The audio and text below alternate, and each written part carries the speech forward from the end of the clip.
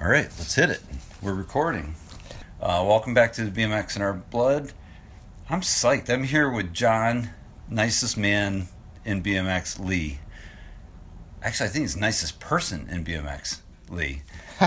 This is all genders included. Just you won the whole contest. I'll take it. Very nice of people to think of me that way. Absolutely, and you'll hear more detail about that through the course of this podcast. But I just wanted to take a minute. Thanks again, Powers, Chad, powersbikeshop.com, and also the supporter of just being a supporter of BMX in general. So Chad's been great, and I appreciate it.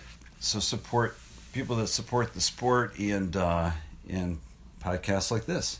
And by the way, everyone, look up all the different podcasts that are out there right now. I think all of us podcasters need to really, BMX podcasters, need to really push each other's podcast and open the ears.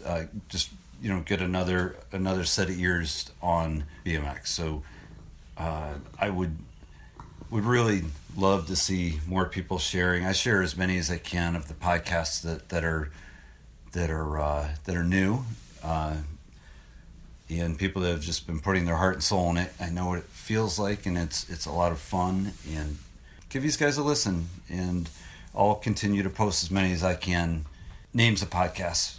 So I'm here with John Lee, and John, everyone already knows, is the best. But something we'll talk about later is a radio show he does once a week.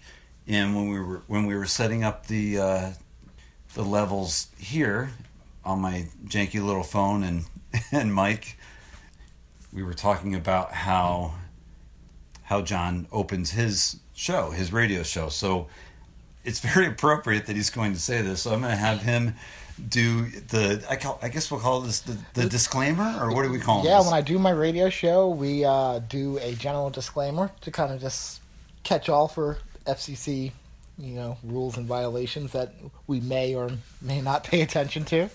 Right. So this program may contain language or material that some may consider offensive. The views expressed are those of the host and the guests and may not reflect the management of the BMX in Our Blood podcast. We carefully want you to consider whether you or your children should continue to listen. That's perfect. Fuck yeah, John. Oh wait, can I swear on your podcast? You own this, because the stuff comes out sometimes. Well, I don't curse often, but I do curse, so I may let some fly, and we can bleep them out if we really need to. Well, I was considering turning this into a nicest guy contest, so maybe that'll be it. Like whoever has the lowest count of swears will win the nicest guy contest for the night anyway. All right. Well, we'll see. Well, we'll see after this if I'm still the nicest guy. That's right. Some skeletons may come out the closet. We'll see. People love drama. Right. So yeah. So anyway, just you're tough to start with, because if I go all the way back to Long Island days, we could spend hours on that alone. So I'm going to skip the beginning part, because some of that might come out in some of the questions. We have a whole section on trails, so it'll be good to hear what you have to say on that. First of all, I want to know what it takes to be the nicest guy in BMX, because I've been trying. I've been kissing hands and shaking babies and. Yeah, so anyway, I'm trying to be the nicest guy in BMX, but I can't take your place. So, Well, it's I think Steve is the one who gave me the nicest guy in BMX tag. Uh-huh.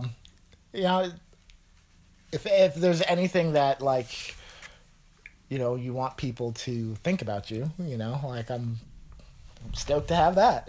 Yeah. I guess it really kind of comes down to, how you treat people. And I would hope that everyone that I come across with, I treat them in a manner that I want to be treated and respect them in the same way. I know we all have our, highs and lows and points in our lives and stuff where you may not have the best experience with a person, but I always try to, at least treat people how I want to be treated, give them the benefit of the doubt, and assume everyone's pretty awesome unless you prove me wrong. If you really want me to think you're a jerk, like you're gonna have to work hard for it. And I just like to be as honest as I can with people, and just kind of be open and honest. I think it's great. It is the reason I'm here tonight. And by the way, we're in John's apartment in lovely downtown Binghamton. I wish more people would be a little more aware of that. But hey, all we can do is what we can do with just leading by example. Right. Because we're all in this together. Life, BMX. Whether you are at your local skate park, your local trails, your racetrack, however, your street spot, wherever you ride, we're all there for the same reasons, to have fun on our bikes, make some good friendships and bonds, and the reasons that we ride, change throughout the years, for everyone, but you're still there because you all kind of share something, and just having that respect for another person. It's just like, hey, you're there, you showed up, that counts, Right. It should mean something.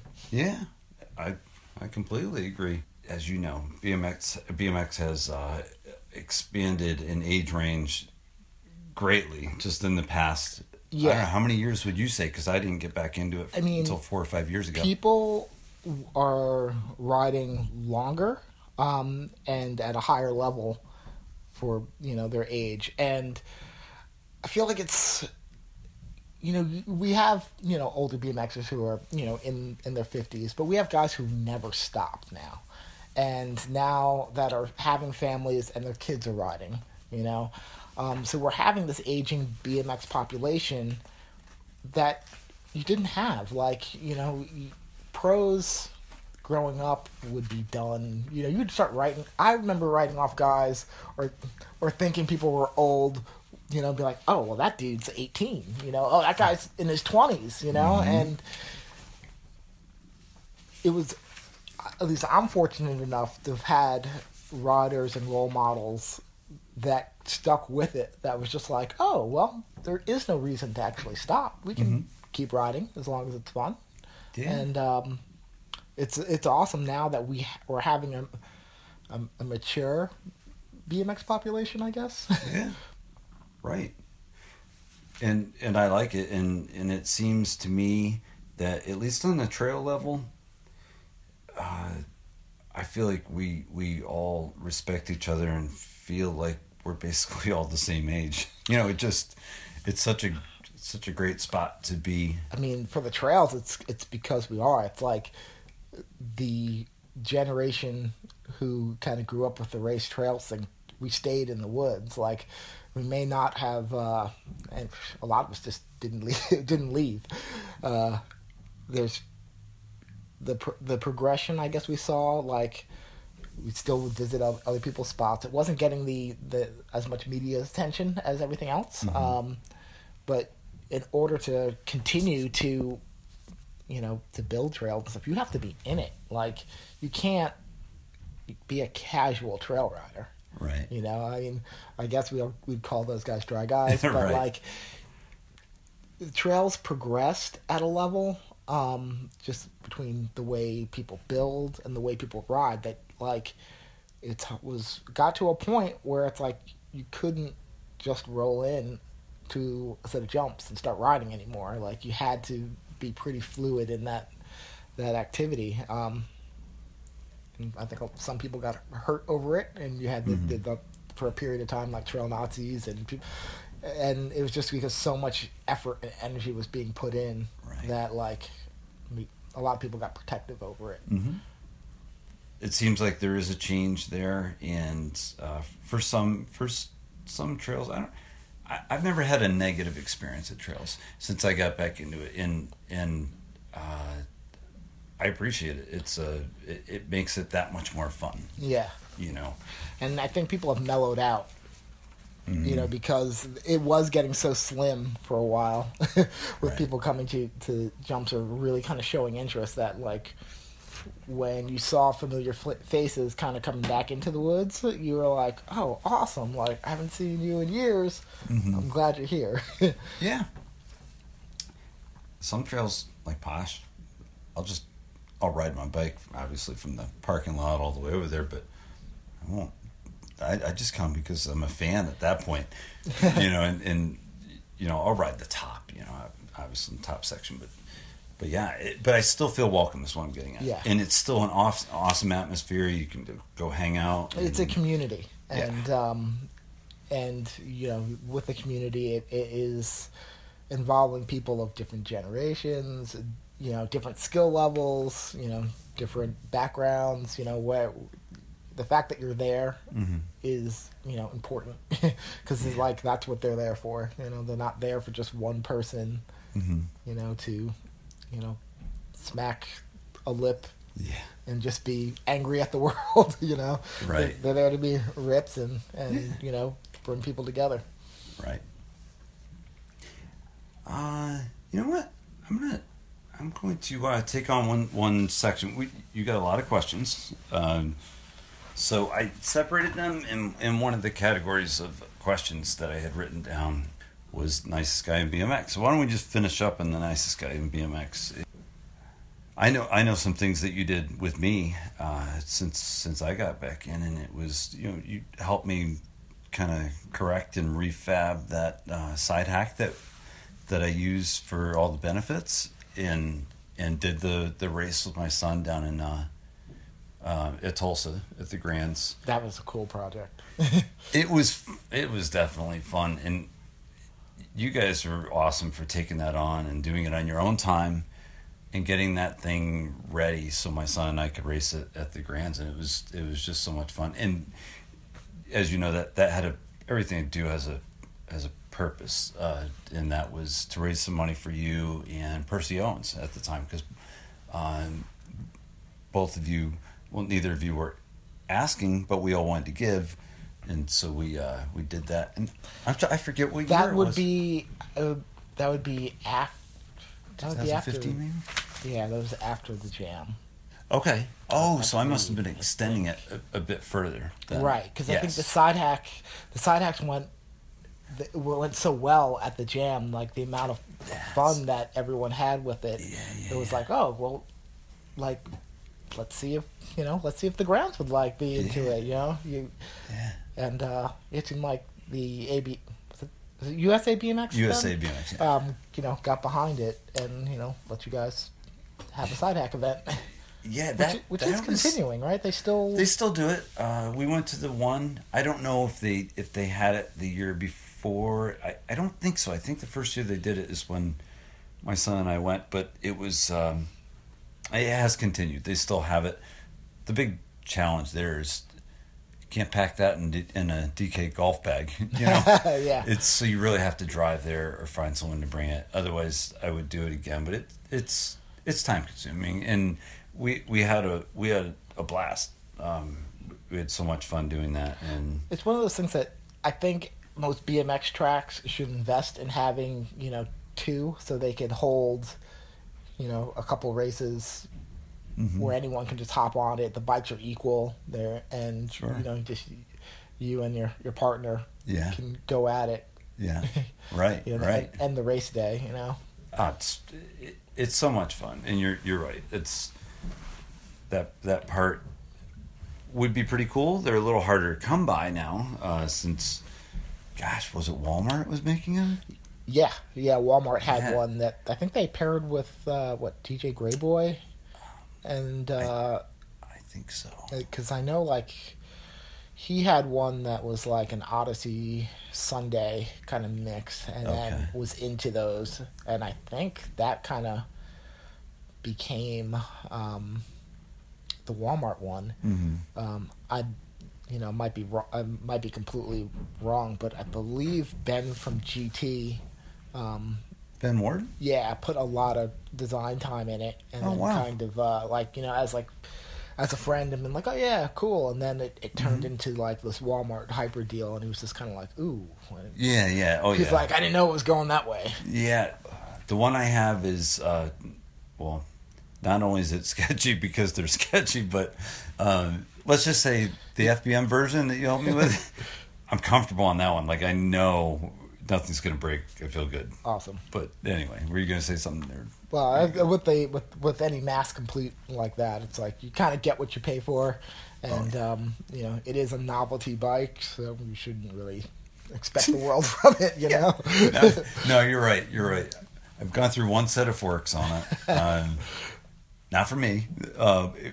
It was. I was doing another little fundraiser at our local track in Connecticut, the Torrington Foothills track, and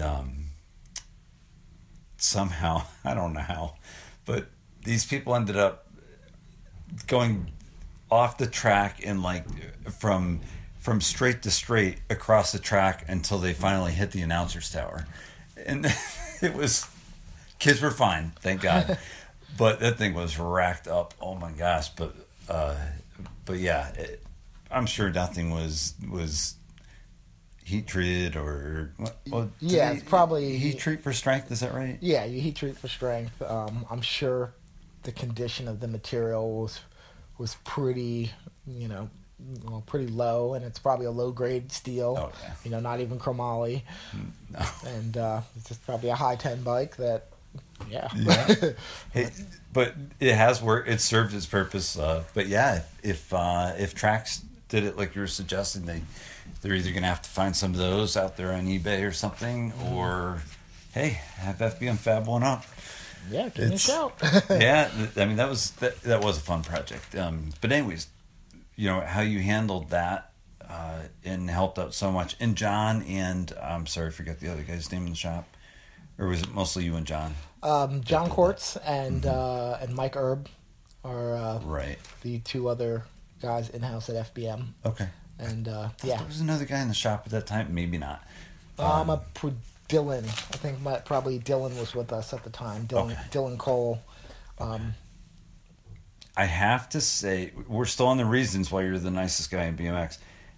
When I got hurt last November and broke my leg, you sent me the most impressive listing of BMX videos from the 90s on.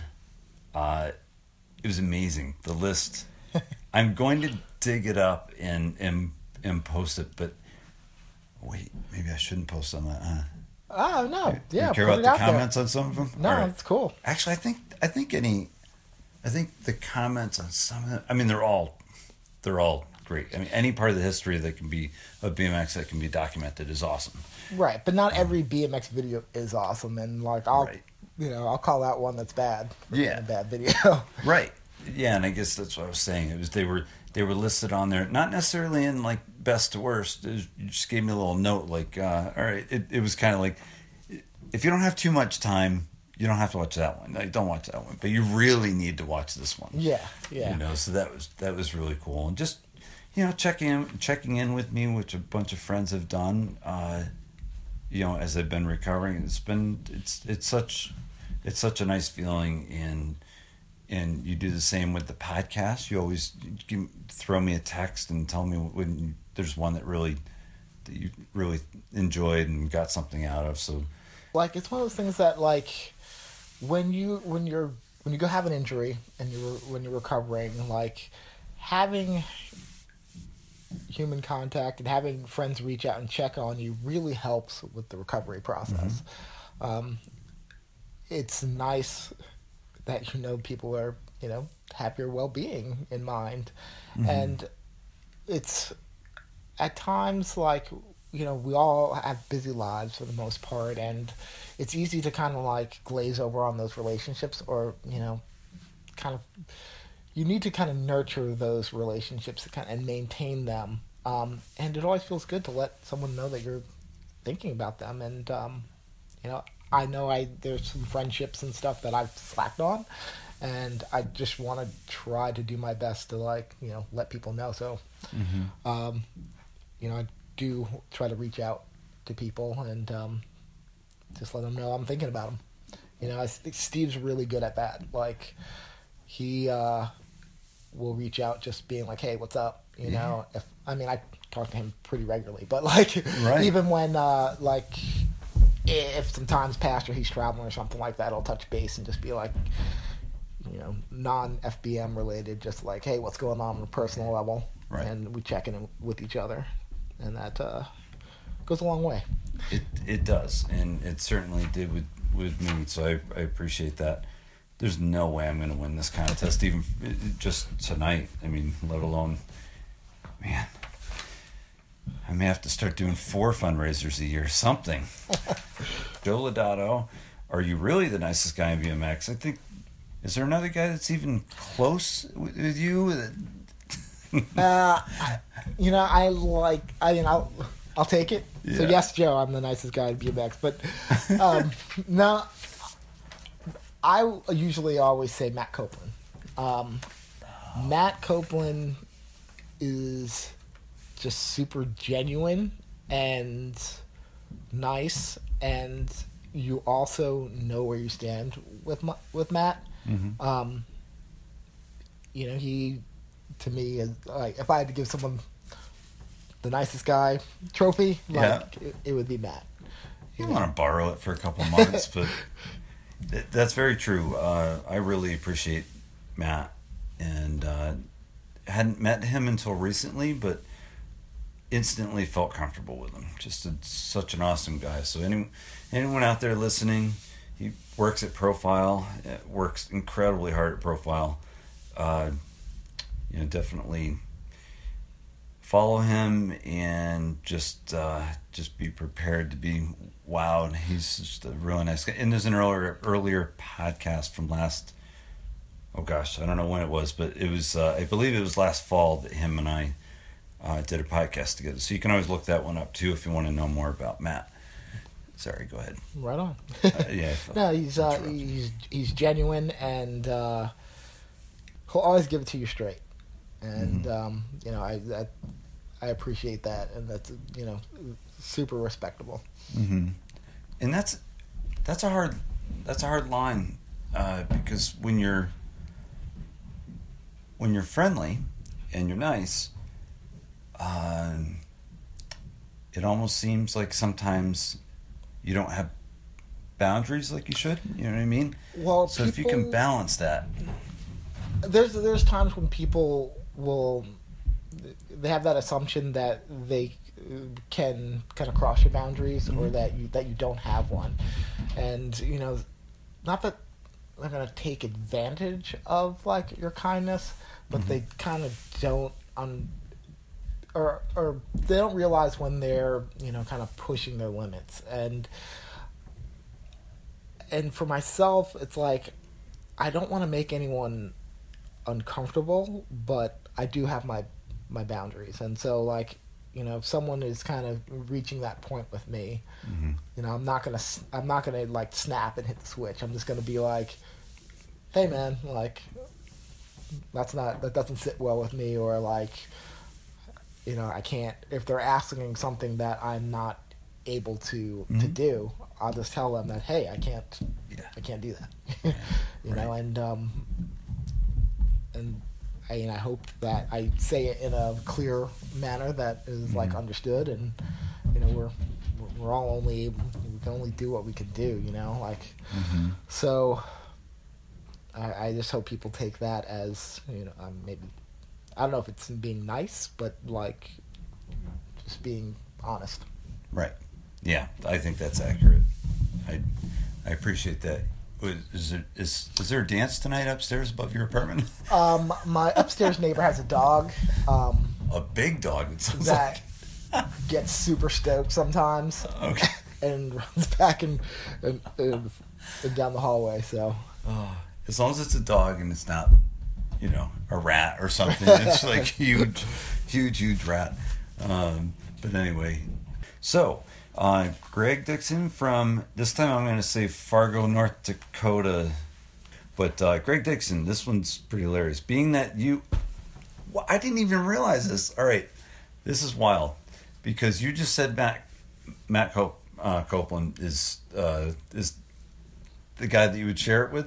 Greg says, being that you and Matt Copeland are the two nicest guys in BMX, which one of you would win in a pillow fight?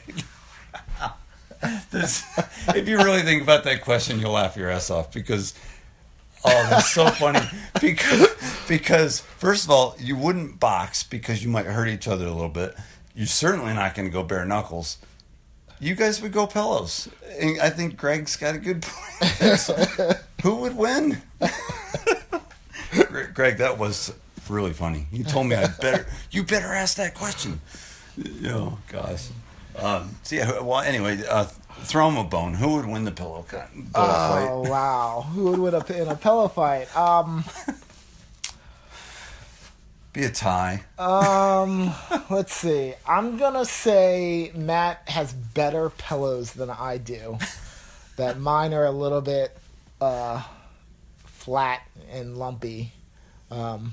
So, I don't know. Maybe that would go into my advantage, but I'm going to say Matt's got it. Matt's got it. Mm-hmm. All right. I'll test him this, well, I almost said this weekend. A couple more weekends. Maybe I'll dig up a couple pillows and I'll find out how much of a good fight he is. Yeah. And then I'll let you know. As long as he doesn't throw like a profile hub in the sack. Yeah. You know? That would be, fortunately that would be unlike him, but can never be sure. Ron Lesniewski, you know him. Ron is originally from Long Island. Crazy Ron L. Right, Crazy Ron L. And thank God Ron is with us because he had a close call. Was it the end of last year? Yeah. And he's good now. Everything's great. But that was a bit of a scare. So he's healthy. But yeah, Crazy Ron L. He said, how did one of the nicest guys in BMX come from the saltiest place on earth?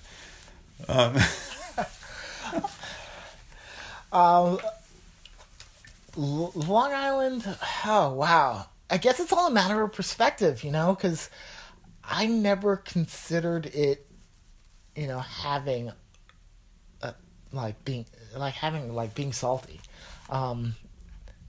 You know, my friends growing up and my family growing up there they were awesome. So like it just felt as though, you know, like we had this amazing childhood and what was there to be upset about, right?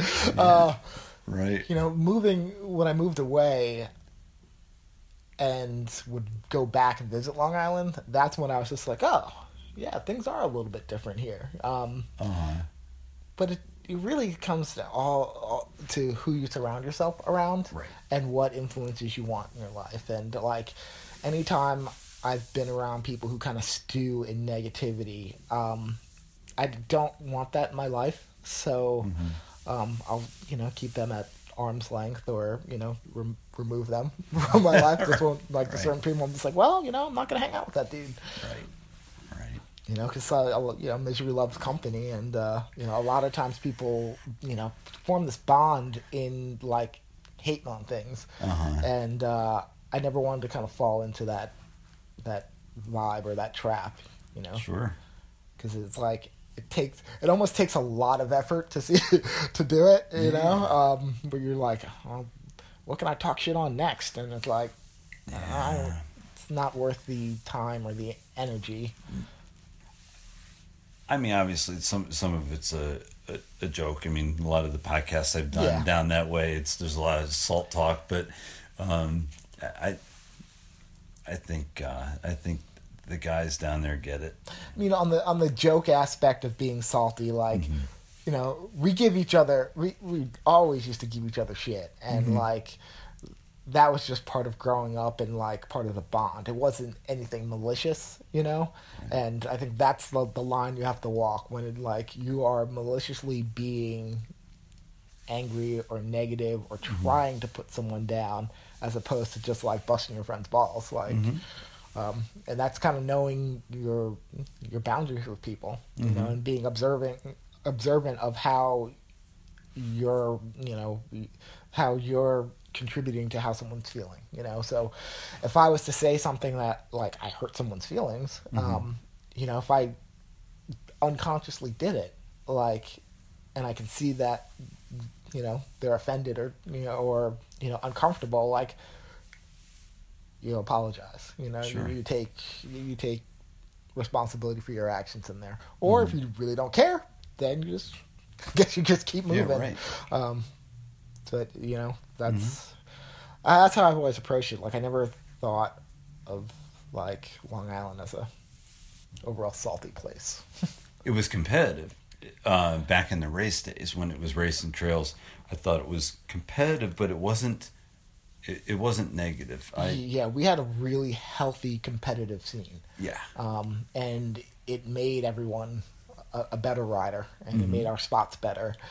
And, you know, we even, I think I don't know if the Pittsburgh guys knew this, but we even had like a little healthy competition with them too. Yeah. Like, Right.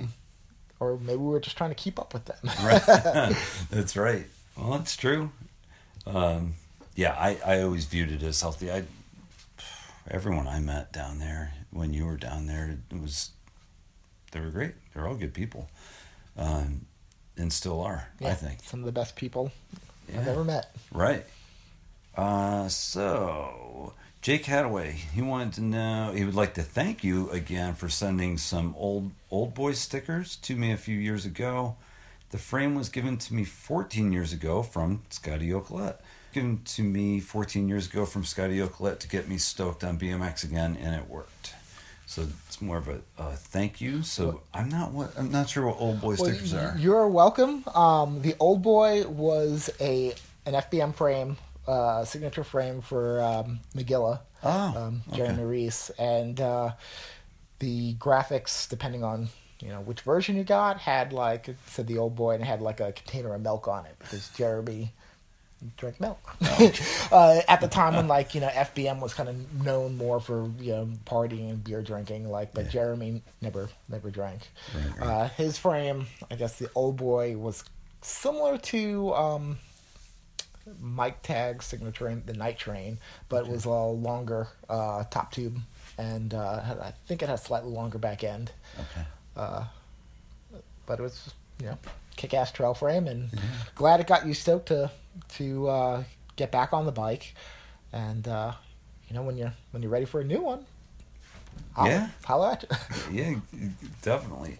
And I'll quickly say that when you helped me with my frame build, you made it incredibly easy for me, because obviously I hadn't been in it in a bit, so things had definitely changed. There were more options that you asked what my favorite frame rode like, you know, which one felt best riding, and you know, you helped me figure out how we could incorporate that into the custom. So it's a pleasure to deal with you on that custom end. It was great. Oh, and you made my bike look really cool by giving me another the matching pad to the crossbar pad that Steve Crandall had given me, and then you gave me the frame top tube pad. So that was so rad. And the stickers that you found, I don't know how you did it, but that bike gets a lot of attention. A lot. I'm glad I could help you out with getting you a bike that you're, you know, stoked on. Yeah. You know, one of the things when we do custom bikes at FBM is, like, it's really awesome being able to work with someone and build them, you know, exactly what they want, or to understand what their expectations and what their riding style is, to build them a bike that's suitable for that. You know, because not every frame out there is for everybody. And when you've been riding, you know, a certain length of time, you know, you kind of know what you like, you know what you don't, and those slight little tweaks, whether it's a head tube angle or tubing diameter, will give your bike a different riding characteristic for your style. And I like that, you know, if I can do something that's a little bit different for someone, or they have an idea that, like, they're trying to convey to me, I like to do my best to make that happen. You know, if we have the capabilities, like knowing you, I remember when you were a racer, what frame you rode. And I remember the teal bicycle motocross with the orange stickers, I believe it had. Like, that's amazing. And I was like, oh yeah, you know, like I remember you racing, like I think you were Superclass at the time, and it's like, well, Joe looked good on that bike, you know. Yeah. Joe didn't look so good on the Iron Horse. Like, yeah. Like, and the fact that I remember you rode an Iron Horse, and it's like, crap, it was busted. Sorry to bring that up. So, well, as Daryl Null would call him, Daryl, like something pony. He would call them the Tin Pony. Tin Pony, because they're like these aluminum Iron Horse frames, and he'd be like, "Oh, a Tin Pony." You know, you watch people ride, and you can tell when someone is comfortable and confident on their bike, and it brings out a whole another level of their riding. And I kind of remember when you rode that bike, like just being like, "Damn, Joe looking good out there on there," and. It was the steroids, but whatever. Little did I know. Yeah. So even now, like if I'm at a local skate park or I'm at you know, some trails and I see some ride, you know, like you can tell if they're fighting their bike or they're uncomfortable. And you know, I'll talk to them about, you know, an FBM frame, you know, or like if there's something that they like or dislike about their bike. Usually when we get a custom order and I talk to someone over the phone, I try to like do a little bit of be a little intrusive, ask them about their riding, where they ride, try to creep on their Instagram a little bit, see if I can see what they're doing, and then kind of make some suggestions. If you have like a specific idea and it's like, this is what I want, you know, that's awesome. And then I try to tweak it to make sure that it's actually what you want and what is going to hold up for, you know, what you expect to get out of the frame. With your frame, like the stickers, like, I mean, I knew, like I made a bike, well, I still have it. The bike that I'm riding is like, I made a frame for me that's like pretty retro. Like I did the TNT stovepipe on it. I like use super small diameter tubes. It's like pretty retro looking, but it's like perfect for how I ride.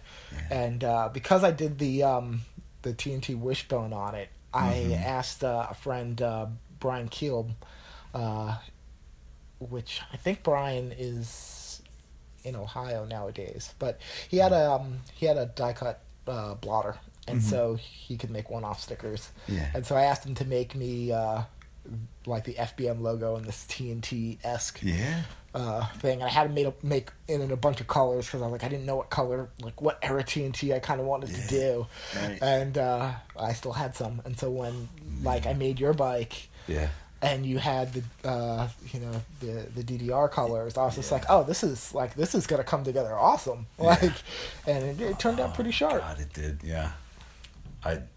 wow, you put a lot of extra effort into these. I think a lot of it becomes almost like a personal piece for you. It seems.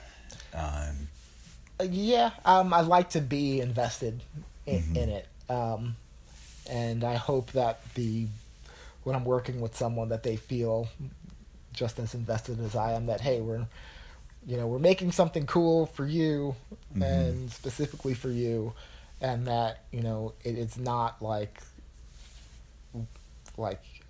myself and that, you know, we'll say FBM as a whole, like, you know, that we care, you know, like we want, and like, I mean, this is not to be like a, you know, FBM advertisement, but like we are a group of guys who ride bikes, and we're no different than any other group who rides bikes. So we want to be able to connect to everyone on the same level, and treat everyone as though, you know, I was making a frame for you, or if I'm making it for my homie, you know, like just want to just connect with people, Mm-hmm. you know, and you know, a bike is a big way of doing that. You know, it's like a very personal item. You know, Mm-hmm.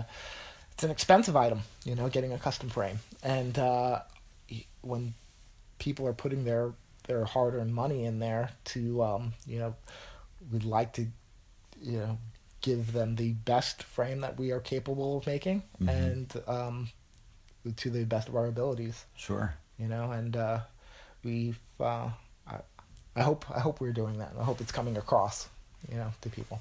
And I thank people who have got a custom bike, or Mm-hmm. you know, have just wanted to talk about it, because who doesn't like talking about bikes? Yeah, right, right.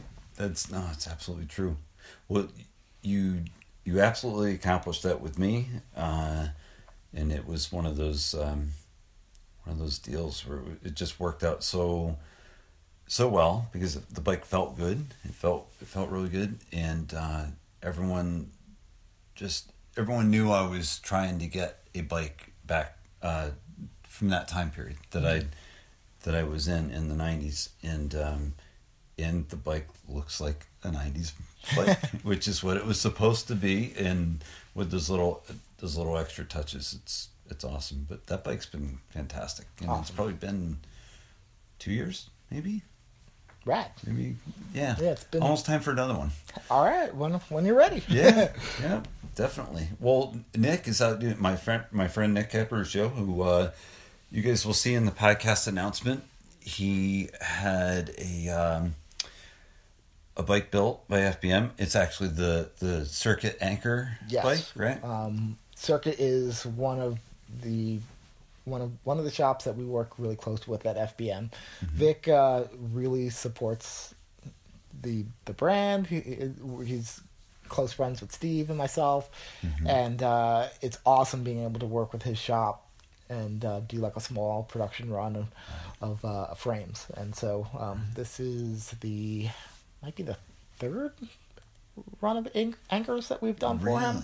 Really? You know, there's a small run, and yeah, it's awesome because like I can look at one of those bikes and be like, oh yeah, like he'll send me the build list, and it's like, Yeah. all right, you know, we're tweaking, like here's things here or there, you know, maybe someone's getting a cable guide Right. tweak to the left or Yeah. whatever, but it's cool because like I'll see like 90% of those bikes this summer, you know, and it's just like, all right, awesome. Yeah, you will, right? I mean, it's a good chance at that. Yeah, I think it's a seems like a great partnership to me, and Vic and Kara they're amazing. Yeah, they're, it comes down to it's friends working together, yeah, you know, and right, you know, try to make something cool. right. And I get to handle the frame, the anchor frame tonight when I bring it on back to Connecticut. So yeah, tomorrow Nick's so excited. I probably won't get home till 1 or 2. I think he's coming at 7 to pick up his bike. Right on. I told him, I said, go for it. One more on the nicest guy in BMX, and this is from Superfly, John Scavarla. Maybe there's a couple more. Man, you got a lot on this part. By the way, I think we're even on swears now. All right. I believe you used the S word a little bit ago. Not as shoot. strong. Yeah, right. Dang it. Maybe we should have a point system. Like the F word should be like 4 points, and maybe the S word is probably a little less. It's probably 3. Damn, it's probably a 1. All right, so we'll work it out. We really need to. We should have gotten Chris Hancock over here. He could have kept track for us. He could have kept score. I should have sent him a message. Right. Superfly wants to know, does it ever get hard being the nicest guy in BMX? And we kind of talked about that, but he also wants to know, do you ever just want to call a dope and call someone out when they're being a kook? Yes. So, This is shocking to me that you answered that already that way. Do you mind rereading the first part of the question? First part. Does it ever get hard being the nicest guy in BMX? Okay, so yeah, I mean, I don't ever sit there and go, all right, well, I got to be the. I have the stigma of like I got to be nice to people, but I'll have days where like, you know, I'm not feeling so well, or like there's something going on in my life that. You know, stressful, and like riding is kind of one of the things that I do, you know, to kind of release that. And you know, as an example, like I remember going to the skate park, this place it's called Cranks, that was up in Syracuse, and you know, it was a particularly rough week at work, and you know, it's the middle of winter, so you know, you're just. You know, you're not riding as much. The days are shorter, so just general dread, I guess. Right. And I was riding, and you know, the first couple laps there, just kind of getting into it, and Chris Hancock was with me, and we went past this kid, and he says to me, "Hey, you want to help me adjust my bars?" And I looked at him, I was just like, "Nah, I'm good." Like. And then Chris just starts laughing, going, "Oh, so much for being the nicest guy in BMX." And I was like, "Well, Chris, he asked me if I wanted to help him adjust his bars, and like, no, I particularly don't. I'm riding. Like, I don't want to like. It's 4 bolts. Like, I'm sure he can figure it out. Like." And he like Chris gave just like, you know, gave me shit for it for months, you know, about it. But you know, like, I don't. Like in hindsight, like you know, did that kid really didn't know how to adjust his stem? I don't know, but like, I hope he wasn't. You know, he might think, oh, that dude is a dick. You know, because I don't know, because I was being honest with him. Like, so you get like I'll think about things like that every once in a while to be like, oh, you know, like hopefully I didn't come across, but I'm not losing sleep over it, you know, like if it's something that I know like I could have handled it a better way, like, and I had the ability to kind of, you know, go back and do that, I will. But no, if someone's being, you know, if someone's kind of like being rude or being a dope, like we have a responsibility to tell people when they're like that. If you don't know, or if it's like, you know, common nature for that person, if I don't say anything, it's only perpetuating the problem. And it's just a matter of like how you would say it to that person. You just, if they're being offensive, you know, you don't have to be offensive back to them. You know, you can say it in a manner that you feel comfortable to hopefully, you know, get that person to, you know, see your point of view, or you know, take responsibility for their actions and behaviors, I guess. But yeah, there's some people who are just like, some people just don't get it, you know, and like not everyone is, and you gotta understand that too, you know. Right. Could have used you a couple weeks ago. But anyway, those that know. So Casey Smith, he said, I ran a struggling bike shop from 2002 to 2004, and you were extremely courteous and helpful during that time. This was a stark contrast to some other distribution sources. Thank you so much. I didn't realize Casey was running a shop. Well, Casey, thank you so much. Yeah. I'm helping running a struggling bike company, and you know, anything that, you know, anyone who's purchased an FBM product, a shop, you know, a rider, it's helped. It helps us continue to, you know, try to make BMX a better place, and it's like. We're a small operation. Most of the shops, you know, that are, you know, core BMX shops, you know, they're on thin budgets too, and it's like we have to work together in order to, to make ahead. You know, I know some distributors have, you know, minimum buy-ins and are a little bit harder about, you know, what a shop is and you know what they expect to make, or what that shop has to commit to doing in order to sell their product. And like I understand it, but not everybody is in that position, and not every company that can do that. So you have to find and work with people to make your dream happen and their dream happen.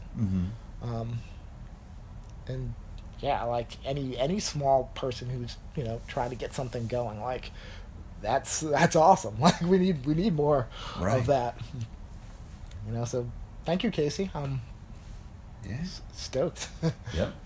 Matt Botchler, you wanted to say this is going to be a good podcast. Well, I hope so far you like it, Matt, if you made it this far. So yeah, Matt Botchler says this is going to be a good podcast. He said, I have lots of great memories with John Lee and the Oak Park Cruise. More of a comment, and I just wanted to throw it out there because Matt's a pretty amazing guy in his own right. Matt is awesome. You know, me and him, we grew up pretty close to each other, and he was one of the first guys that I met and brought to Oak Park. And, you know, we hung out a bunch. His family, you know, was always super kind and inviting. And, you know, Matt was one of the guys who kind of like introduced me to the rest of the crew. And yeah, we spent a lot of time together. Like, he was also just a little bit older, so he got his license before us, and his parents had this awesome car. I don't remember what type it was, but it had it was one of these, like, you know, big boat cars, and it had the trunk for all the bikes. And so like Matt would be the dude to like load up the bikes for the winter trails, and or like if we needed to ride somewhere, or even just like one of the things like you do on Long Island as a teenager is just kind of cruise around. I don't know if people still do that. Yeah, we cruise around in Matt's car. Right. And I have a distinct memory of cruising in that car, and the first time I ever heard Liquid Swords by the Jizza was in his car. Wow. Amazing album. Yeah, all right. Before we Yeah. Before we get off Bachelor, I actually have And, well, quick shout out to Matt, because Matt is a cancer survivor. You got something over there? I got something over here I gotta pull out. This is related to Matt, obviously, right? So what's this? Whoa, I saw Jimi Hendrix on the back.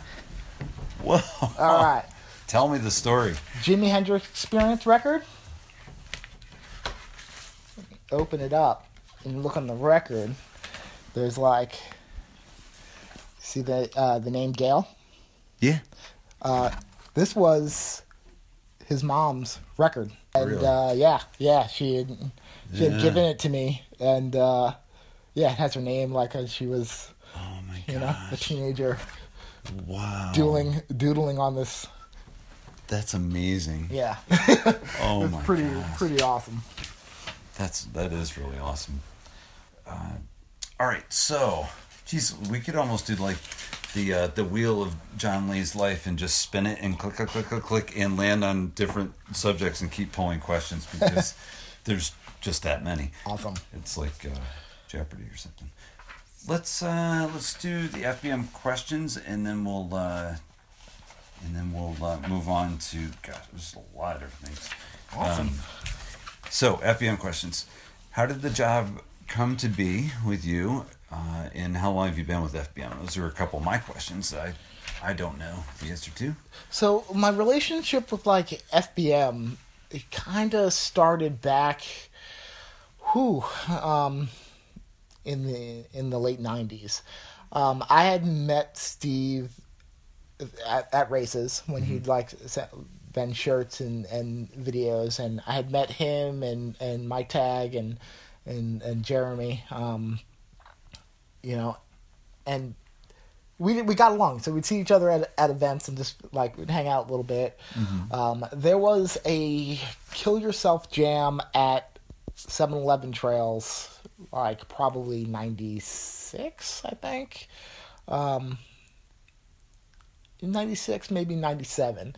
And Steve came down, and he was there heckling everyone and whatnot, and we hung out a bunch there, and he asked me, like, we exchanged numbers and everything, and he called me up like a couple days after and was just like, hey, would you want to ride for FBM?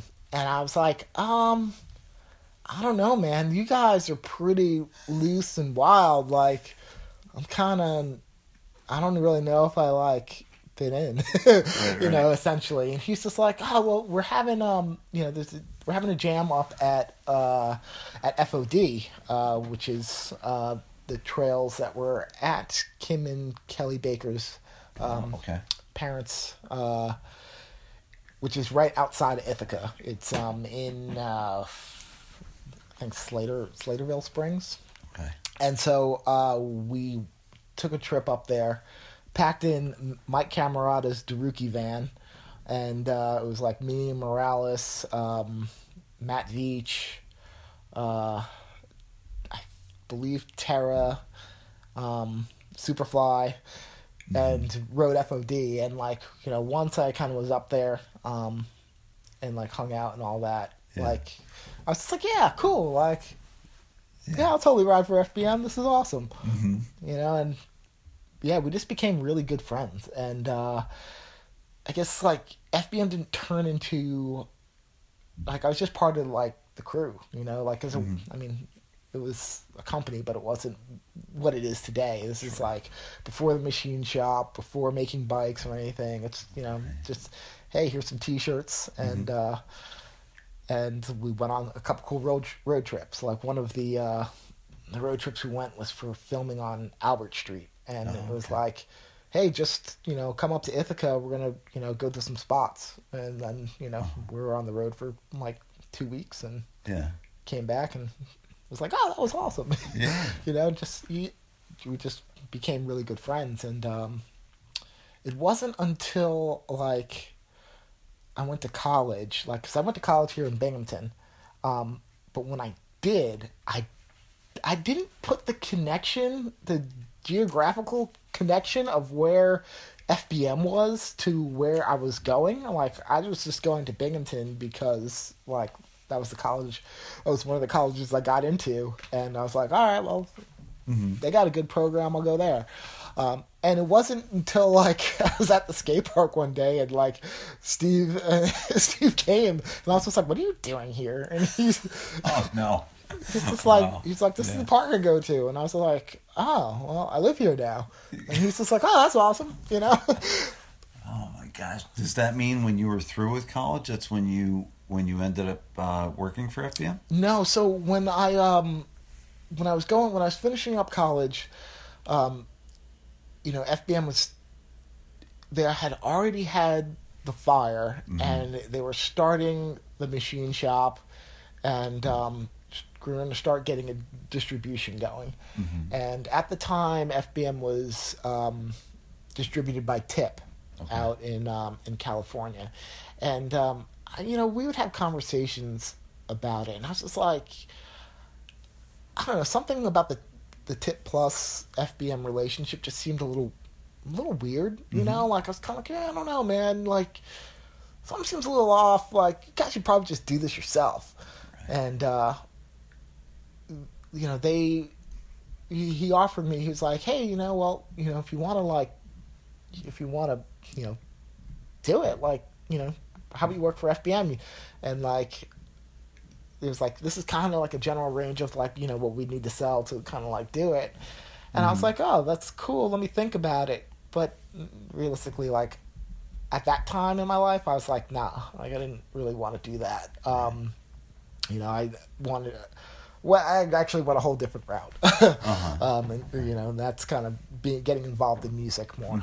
And it was like years later, about 4 or 5 years later, I was really burnt out of living in New York City and Brooklyn and just the kind of the music scene in general. And I was just like, man, like, I want to do something different. And so I interviewed because S&M was looking for a salesperson. So I went out to California and had a awesome time, like hanging out with Chris Muller for the day, and Robbo came in because like Fithead was going at this point and stuff, and hung out with those guys. And I remember like at the end of that trip, I called Steve and I was just like, hey, you know, like I went out to S&M and I was like thinking about, you know, potentially going out there for a job. And he's just like, well, we kind of need someone at FBM. And I was like, oh, well, what does it pay? Right. Essentially, I'm like, well, what's the deal? And like, I came up and talked to Steve and Mike and of what they needed and what, like, you know, what I needed and our expectations. And like, we decided to, you know, start working together. And so I moved up here in like I think it was 2007, end of 2006, 2007 roughly, and started working for FBM, and I've been with the company ever since. Wow, that's amazing. So this did you start after the completes or before? Before the completes. Oh, so you were there, and John Paul came after. Yeah. So after you, and so when I originally came, it was I guess as far as Kerry Sayer was with FBM. He had left and moved back to Ohio. It was Jeff Harrington and myself in Last Call Distribution. In the shop, it was Big Dave. Harrison? Yeah. Oh, that's right. Yeah. And Big Dave, like Dave and I's relationship goes back, you know, pre FBM. Like, so like it was rad. I was like, oh, cool. You know, Dave's there. John Quartz had just started with FBM a couple months before. Ken Musgraves was there. John Quartz's brother Mikey was there. I think Dylan was starting. We had this crazy dude named Jim Bagg, who was like a tool maker. He was there. He was a wild character, man. I think Steve talked about him in his podcast that I did. Yeah. It's starting to connect. So we had like it was a solid group of guys that were motivated and all super talented, and I was like, awesome, like I'd love to be a part of it. And also I had made a lot of friends within the Binghamton area, so it was like, cool, I'm going back to, you know, something that'll be like comfortable and you know, potentially working with friends and potentially be able to do some cool stuff. Then, you know, Jeff Harrington, he left and John Paul came, and then when John Paul came, he was doing the complete bikes and a lot of the other like overseas parts development and stuff and graphics. John Paul did a ton, and working with him was awesome. You know, he made that place super interesting. I learned a ton from him. You know, it was definitely an experience. Wow. I've always been interested in the completes, that part of FBM's history. And oddly enough, my son's first and only BMX bike was the Guillotine, which we used. Well, you corrected a problem, but anyway, so we had the Guillotine, and it obviously mass production, not quite the same, right? As super entry level bike. Yeah, not something you should be attaching a sidecar to, probably. But but anyway, we swapped that up. But it's funny because we had, we bought him the Guillotine, and I had no idea. Obviously, I knew who FBM was, of course, from years back, but I didn't even realize that was part of this progression that you're talking about. That it was even the same FBM, or yeah, like kind of was it bought out? Yeah, it was. It was. I was surprised because actually when I left, there wasn't even a machine shop when I got out of BMX in 97, 98, right? So there was still shirts and videos. Yeah, the machine shop didn't start until I guess they probably started the machine shop in 2000. Like started building it maybe 01. It's hard to get the exact dates. That's right. Well, we know how long you've been there, and that knocks off a question from Steve Crandall, which was talking about early trips to Ithaca with the Long Island crew, which you were talking about. Us going to Ithaca for like Long Island kids was drastically different than anything else. It was like we go up there and our minds were just blown with how wild those dudes were. It's like we were just like jaws like just dropped, and like because we had never seen, I don't want to say people behaving so badly or poorly, but like there wasn't really the space on Long Island to get that loose. Right. Like we didn't have like our jumps for the most part were behind businesses in neighborhoods. They weren't in like privately owned fields where it's just like, oh well, we can start a fire here and it's our fire, and we can make it as big as we want because no one's gonna come and put it out. Like that was just super like we're like holy crap like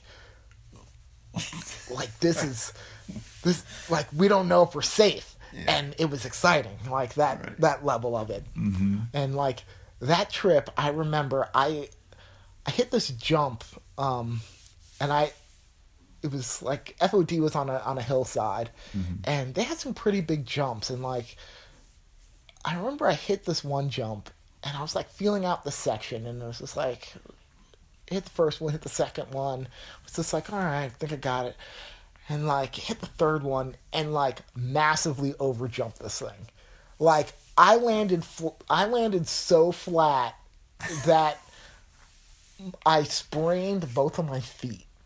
Oh, and God. Not because like my feet blew off the pedals. Like I landed so flat that my feet crowed over the pedal, and like I sprained both my feet. Like, and the dudes had to pick me up and like carry me back. And I'm sitting in this field with my shoes off because like they're swelling. Right. And I'm sweating. I can't get up and get anywhere. And so I'm just watching the mayhem. And, like, I'm looking over at this cooler of beer. And, like, I don't drink or anything, but I'm in the hot sun. I'm looking at that cooler of beer. And I'm just like, damn. Like, one, like, a cold drink would be awesome. But two, I was just like, I really want to put my feet in that cooler of ice, for the swelling. But I'm like, if I put my feet in this cooler of ice with these dudes' beers, like, I'm probably going to get my ass kicked, Like, so I was just like, I'm just going to sit here and not do that. Because I was like, I don't know what is acceptable and what's not up here. There's like a different world and an eye-opening world. It was nice to see, like, a lot of diversity. Because like on Long Island, there's certain norms, and like when you kind of until you get out of your comfort zone, you tend to not be as open, and that was one of those eye-opening things that I was just like, oh wow, this is how other people live, and it's pretty cool. Yeah. Oh man, I'm glad you expanded on that because that's probably what Steve was talking about, or stories like that, where I was just thinking you heading up there with Matt and all, and the rest of the crew. So yeah, like that trip is another hilarious one because there's footage of that. Like I forgot what video it is, but in one of the FBM videos, like Morales takes like a swig of like whiskey because like and like basically like he doesn't throw up, but like you could see the look of disgust on his face, and like he wasn't a drinker at all either. None of us were at that time, but it was like, well, when in Rome, like Crandall was like egging him on for something, and he just like it was probably like Crandall and Kelly Baker were giving him shit, and he was just like, oh yeah, like I'll take a swig to just like shut you guys up, like it's not going to get him hammered or anything, but like it was just one of those iconic moments. Like I look at it, I was just like, oh yeah, I was there that day. That's great.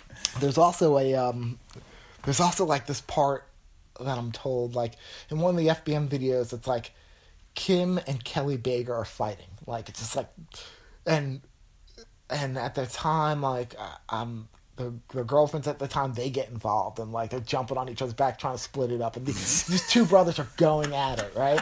Because like Kelly and Kim, like when they fought hard. It wasn't like and it's one of those like wild things. You're like, oh my goodness, these guys are gonna kill each other. Right. Like I find out like a couple years later about it from Chris Hancock that fight was over him. Like, because it's like goes back to like some jumps that some other jumps that existed somewhere that like Chris essentially got banned from going, and he shows up at this trail jam, and there's like beef, and like Kelly doesn't like Hancock at the time, but like Kim does, and like but they and they get into this fight over it, and Chris is just like, I'm just gonna leave, Right. Like when he told me that story, I was just like, oh my goodness, like I always wondered what that was about. And I was like, what's about you? Oh God, that's funny. Wow. I never fought my brother like that. Man, do you have siblings, by the way? I do. I have 3 older sisters that are absolutely amazing. I'm the youngest in my family. Baby John. Yes, I'm the baby, and I'm the only boy. Yeah. So that granted me a lot of, I don't want to say special treatment, but I guess leeway. My parents at that point were probably like, all right, having kids, like pretty easy. Like he's not going to kill himself. Like he's pretty resilient. And then like being a boy, I did have some privilege of things that I didn't have to worry about, like that they had to be more concerned about with girls. Right. And they were just like, first time parents versus like, your last kid. Yeah. They kind of had it down. So yeah, right. But yeah, I have three older sisters that Susan, Nikki, and Sandy, who are they're just amazing. Like they are. I guess it's like they're my family, obviously, but like the love that my sisters have for me and the way they look out for me is it's deep. Like they're a huge part of my life, and the reason I am who I am. Wow. So I have a lot of respect for them. I know you're going to cry on me, buddy. I know. I'm going to try to hold it together, but I probably will cry some point in this interview. Yeah. I should have put that in the general disclaimer. Right. First of all, I appreciate you because of your relationship with your siblings. It's gives me some hope, and as well as being very happy for you that you have that. And so. That's amazing. Thanks. I have to ask about your parents now because good kids normally come from good parents. So normally, but anyway, a little bit about your parents. Are they both still with us? Yes, both my parents are still alive. My parents are awesome. They're amazing people. Um, my parents are complete opposites. Um, and when I think about their lives, in comparison to mine, Mm-hmm. uh, different time, different places, that they obviously had a lot of different things to overcome, but Mm-hmm. they did the best that they could, Mm-hmm. and they did such a good job of allowing us all to be kids. Um, when my family has gone through some tough times as a kid, like I had an understanding of what was happening, Mm-hmm. but it didn't it wasn't a traumatic experience. Mm-hmm. I still had the ability to just be a kid, just to have that innocence and not to have to worry about the financial stresses or any of the I guess social stresses and just things that like your parents have to deal with to support you Mm-hmm. and to help raise you. Like they did an amazing job, Mm-hmm. and really have to credit, like they both did what they knew how to do in their way. My mom is the most amazing woman ever. Um, when I think about some of the stuff that she's been able to accomplish, um, it blows my mind. Like I'll be driving to work or just thinking about something of my childhood, and I'd be like, "How did she pull that off?" And I'll give her a call and let her know like how I appreciated it and was thinking about it, and like even to this day it's baffling. Like I'm like, man, you raised like three, you know, three amazing women and one all right dude, um, and like you didn't you didn't let us see you sweat like Uh-huh. that was awesome. My Mm-hmm. dad, on the other hand, is was wild. And I think it's just come from his generation of dudes where they were just on another level. Like my dad, our relationship as from me as a child to me as an adult or a man, Mm-hmm. is drastically different. Um, my dad is he didn't know how to relate to me as a kid, um, and my mom kind of saw that. She's just like they were going through some troubles within their relationship, and like my parents split up when I was in fourth grade. Mm-hmm. Um, but when they split up, it wasn't like like I was bummed. It Right. was like, hey, this our relationship isn't working, and like this has to change. I don't want it to affect my kids, so you know, you got to go, dude. Like and Mm-hmm. figure it out on your end. And like Mm-hmm. he had some stuff that he had to work out too. And my dad supported, was able to like support me in the ways that he could. Um, After the split. yeah, after the split, but Mm-hmm. like it's interesting because like I don't have any kids, Mm-hmm. so like I don't know what it's like to be a parent. Um, I have a cat who is pretty lazy, and the only thing I got to do is make sure he's fed, and I change the litter box, and like it's good. But kids, they require a lot more, Mm-hmm. and so my mom saw that the way my personality was as a kid, that my dad his style of parenting would have been more like detrimental to my growth Mm-hmm. at that time. So like she did what she needed to do, to make sure that I had the best experience. And as my dad, like, as I grew up, he was able to relate to me more, and like understood where I was coming from, and can talk to me as he would talk to anybody else. Because now you're both adults. We're both adults. Like he wasn't able to relate to me as a child. He would always talk to me as if I was an adult.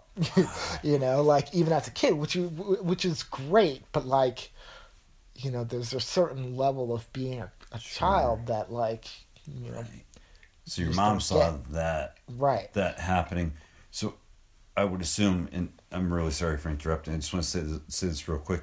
It seems like she knew that there was some negative exposure that you may have gotten if he continued to go that route and being part of your life at that time, that you weren't ready for, that exposure just... She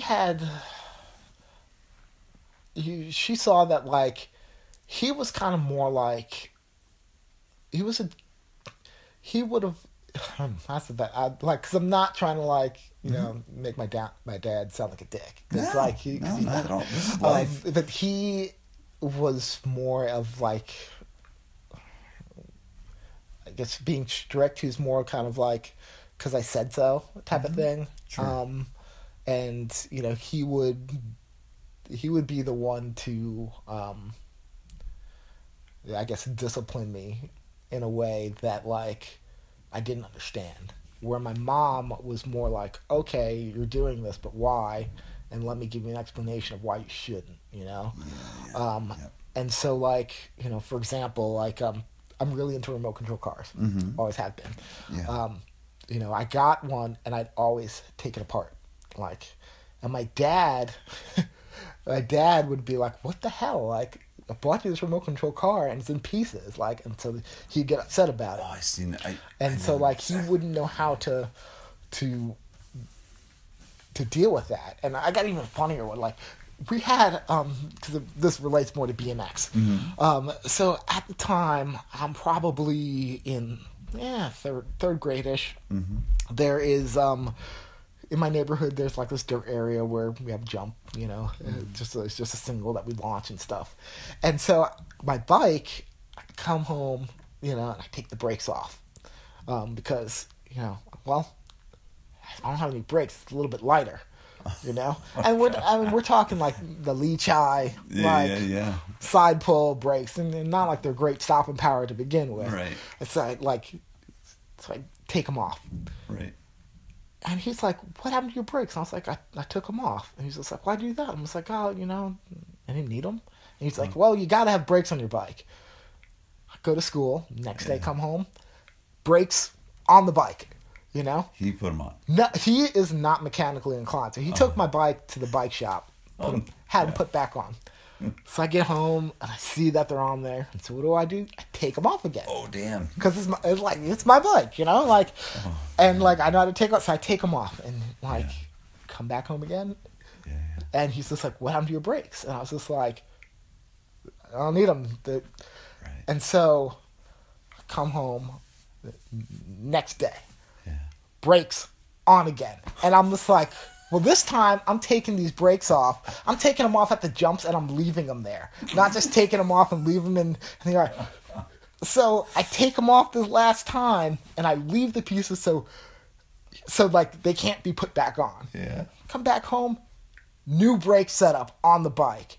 Oh. And I was just like, all right, I don't think I'm winning this one, but I'm a little bit strong-willed at this point, and so I'm like, let me take them off one last time. So like we're up to like 4 sets of the brakes put on, like 3 sets 3 times, maybe 2 sets of calipers, and finally he's just like, well, he's just like, you can't do that. You need brakes, and I was just like, well, I'm not gonna have them. Like, and finally he was just like, all right, like he gave up. But like I caught an ass whooping for for that. But on the other hand, like, my dad would be the dude who like would have my back on things. Like same time frame, we had this place we used to call the Mud Flats, and it was essentially when the tide came in and out from the bay. It became like the slick, greasy mud area, and it smelled like death. And so we'd be at school and be like, "Oh, right, we're going down there," and we'd like ride our bikes on it, and you'd slip and fall and just slide and just get completely muddy. And so I came home, and my mom was just like, "I forbid you to go there," and because I came back filthy, and I was just like, "Oh, bummer." Next day at school, like friends are talking, "Hey, we're gonna meet up at the Mud Flats after," and I was just like, "Ooh, all right, I'm going." And I go, and I come home, and I'm filthy with mud and everything. My dad's outside just smoking a cigarette, and he's just like, "Where were you at?"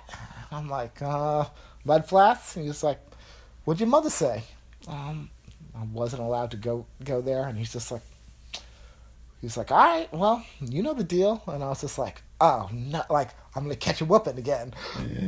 He's just like, no, he's like, "Just take off your clothes, leave them here, the door, and go in to take a shower." And so, like, strip down and go in.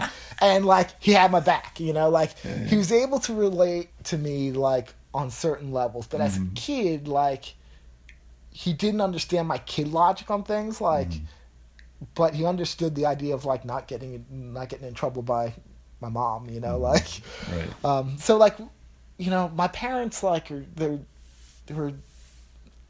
amazing people, and I guess like the older I get, the amount that what they did to kind of like give us a good childhood and to be able to have a childhood is like very humbling, and I'm very appreciative of it. And even now, like the stuff like my dad does, like right now, like my dad lived out in California, and he like up and moved to like Sparta, Georgia, which is a town in the middle of nowhere in rural Georgia. And like it's one of these things that I have feelings about it where I'm just like, not really the greatest idea, but like my dad's gonna do what he's gonna do, and like part of me is like, that's super respectful, like I respect that and that's cool, but you got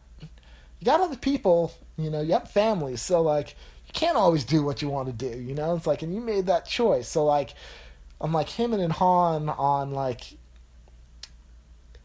I guess it's I wrestle with some of his decisions as I get older, because they're not necessarily the decisions that I would have made, but he always like instilled in me and my sisters to do what makes you happy, and like he's happy, so like I can't.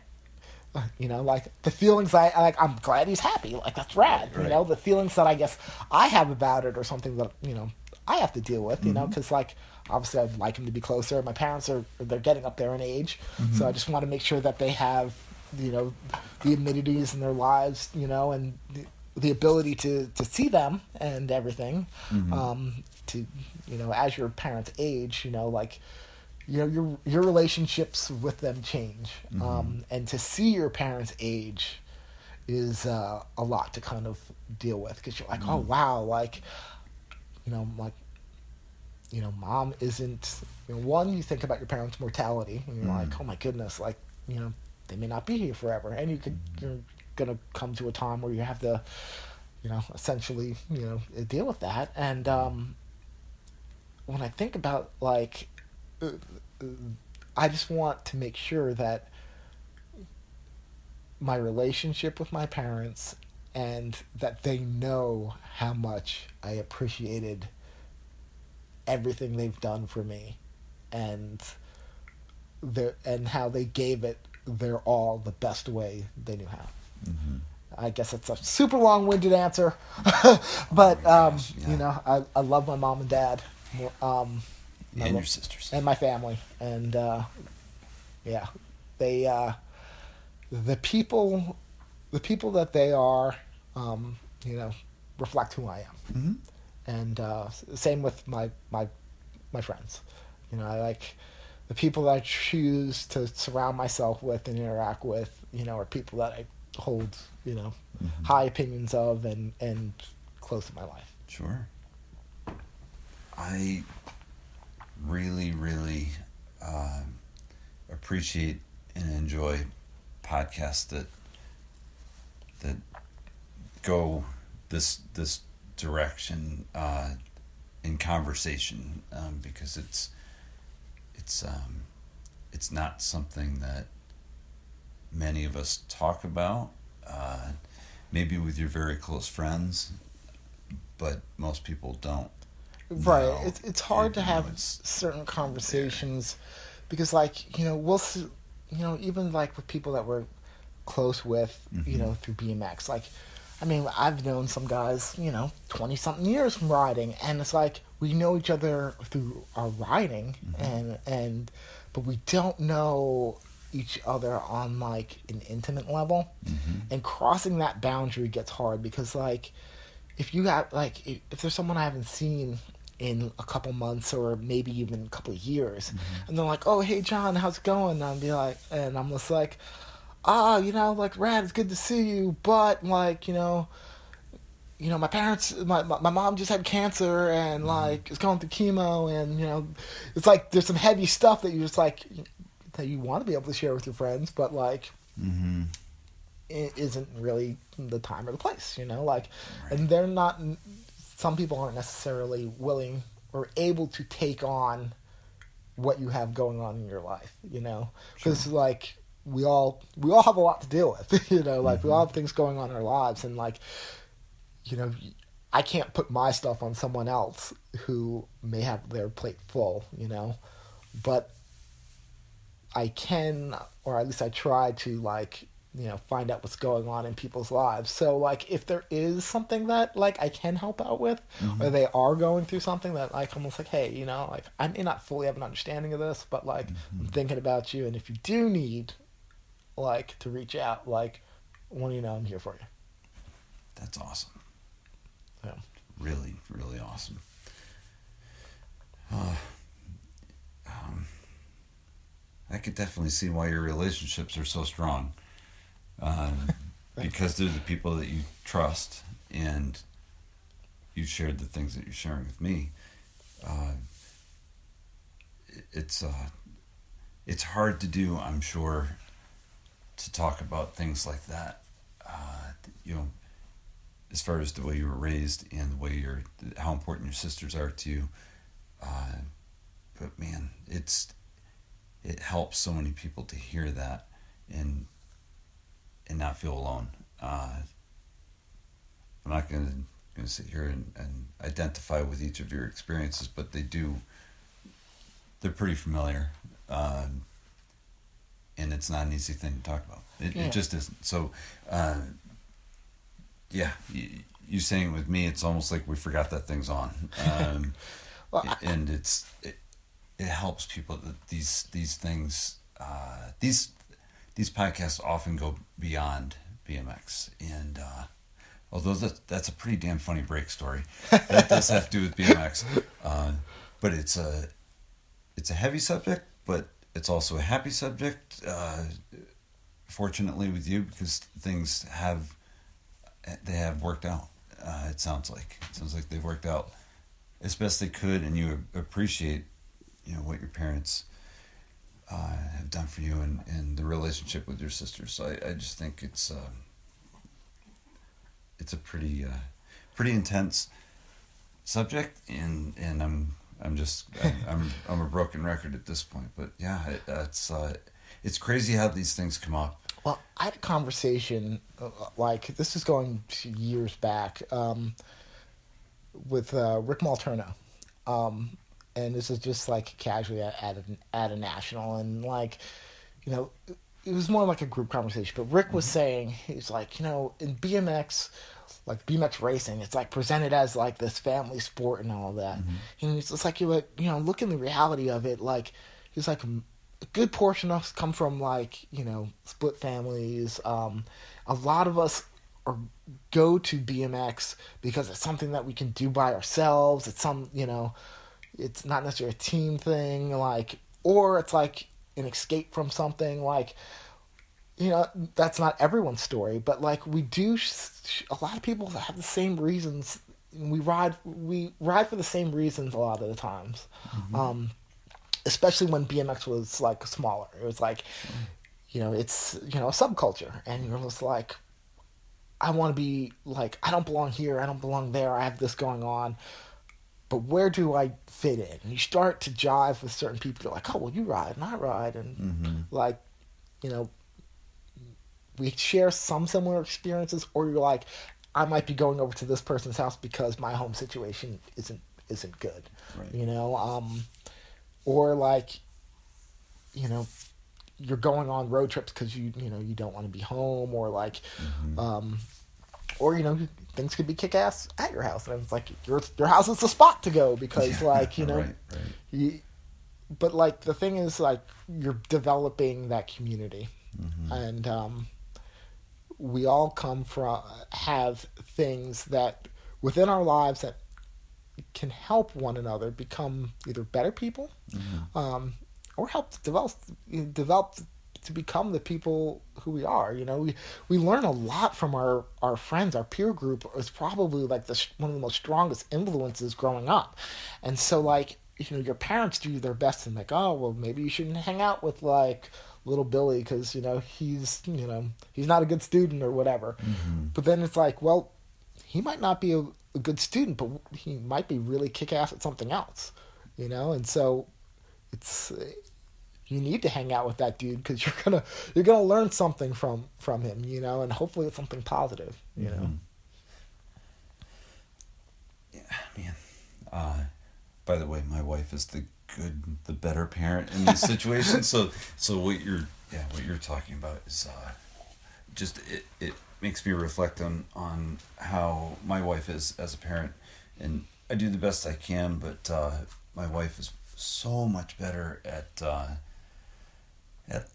letting our kids learn on their own. Right. Just they aren't going to learn if I continue to say, you can't do that, you can't do this, you can't do that. Just let them figure it out. And she makes me look bad with the kids.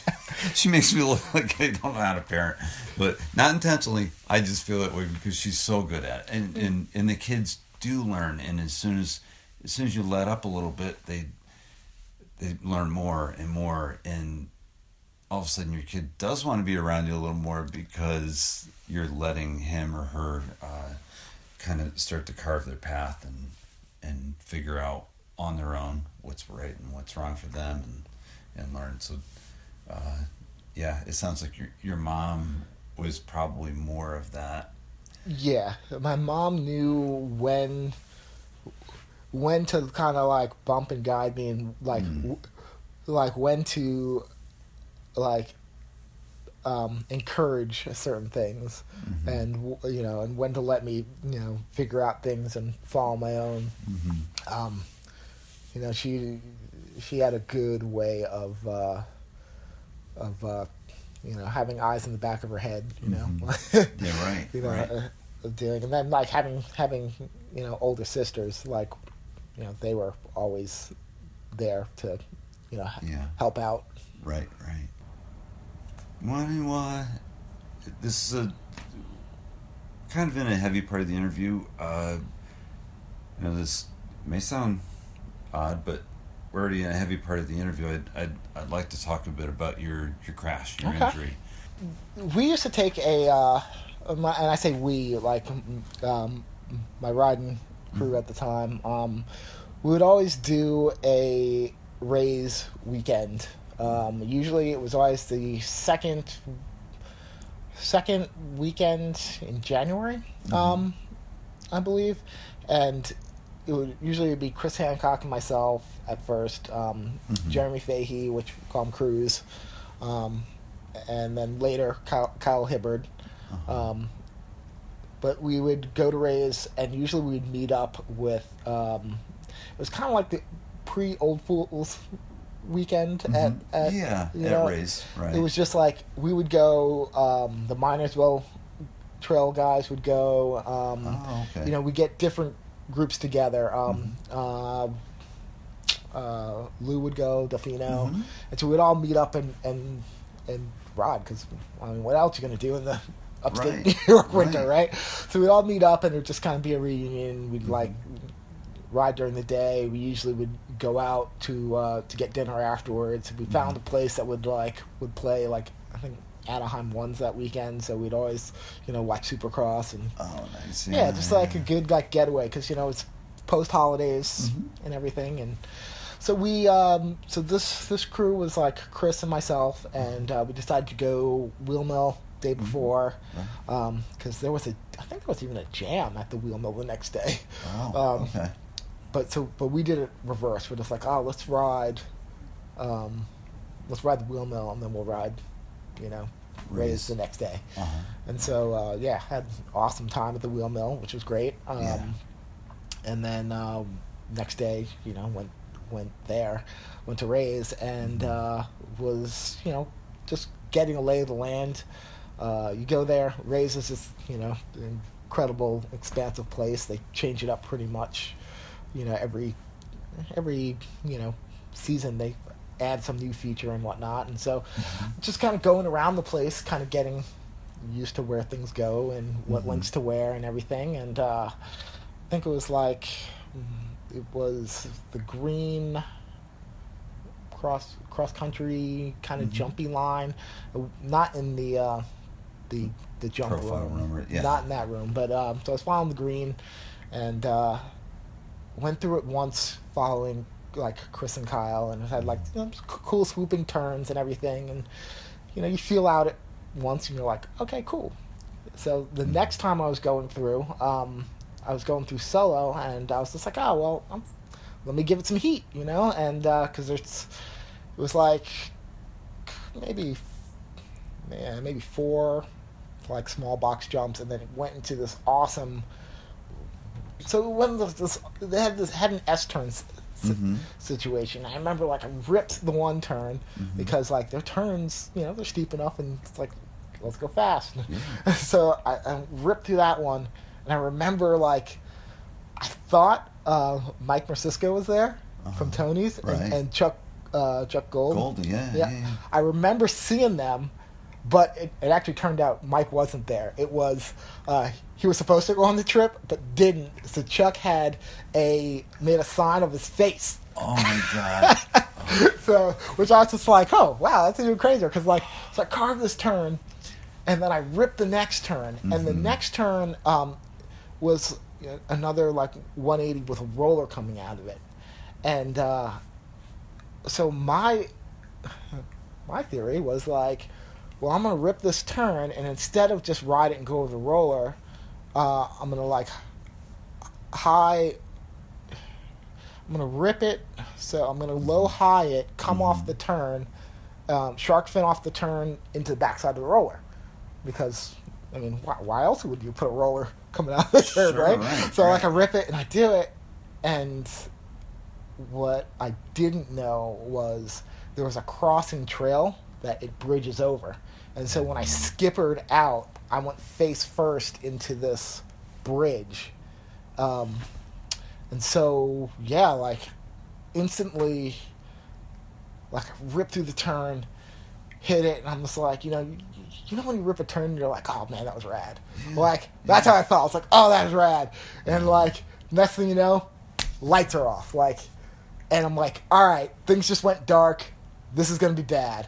And next thing you know, hit the ground. And I'm like, all right, that sucked. So you were conscious the whole time? Yeah, I'm conscious the whole time.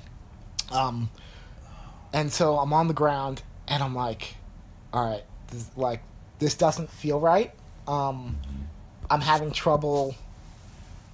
I'm having trouble with the adrenaline and just the initial fall impact, and I'm on the ground, and instantly I'm feeling the heat, the warmth of the blood pouring on me. Yeah. I'm fortunate enough that someone saw me fall, and I don't know who it was, but he turned out to be an emergency EMT. Like, and he was there and got me propped up, like, within, I don't know, 10 seconds. I don't know. I don't have a time frame, but he saw me fall, was able to get over there and get me stabilized and have people call the ambulance right away. So he has me stabilized, and he's just like, hey, this is bad, but you're going to be okay. And I was just like, all right, And so, like, I'm breathing. I can't see anything because, like, blood's, in my eyes. I just keep my eyes closed. I don't know, like, how bad it actually is. So at the time, like, I just wanted to take a lap by myself. So, like, they, the ambulance is on its way. And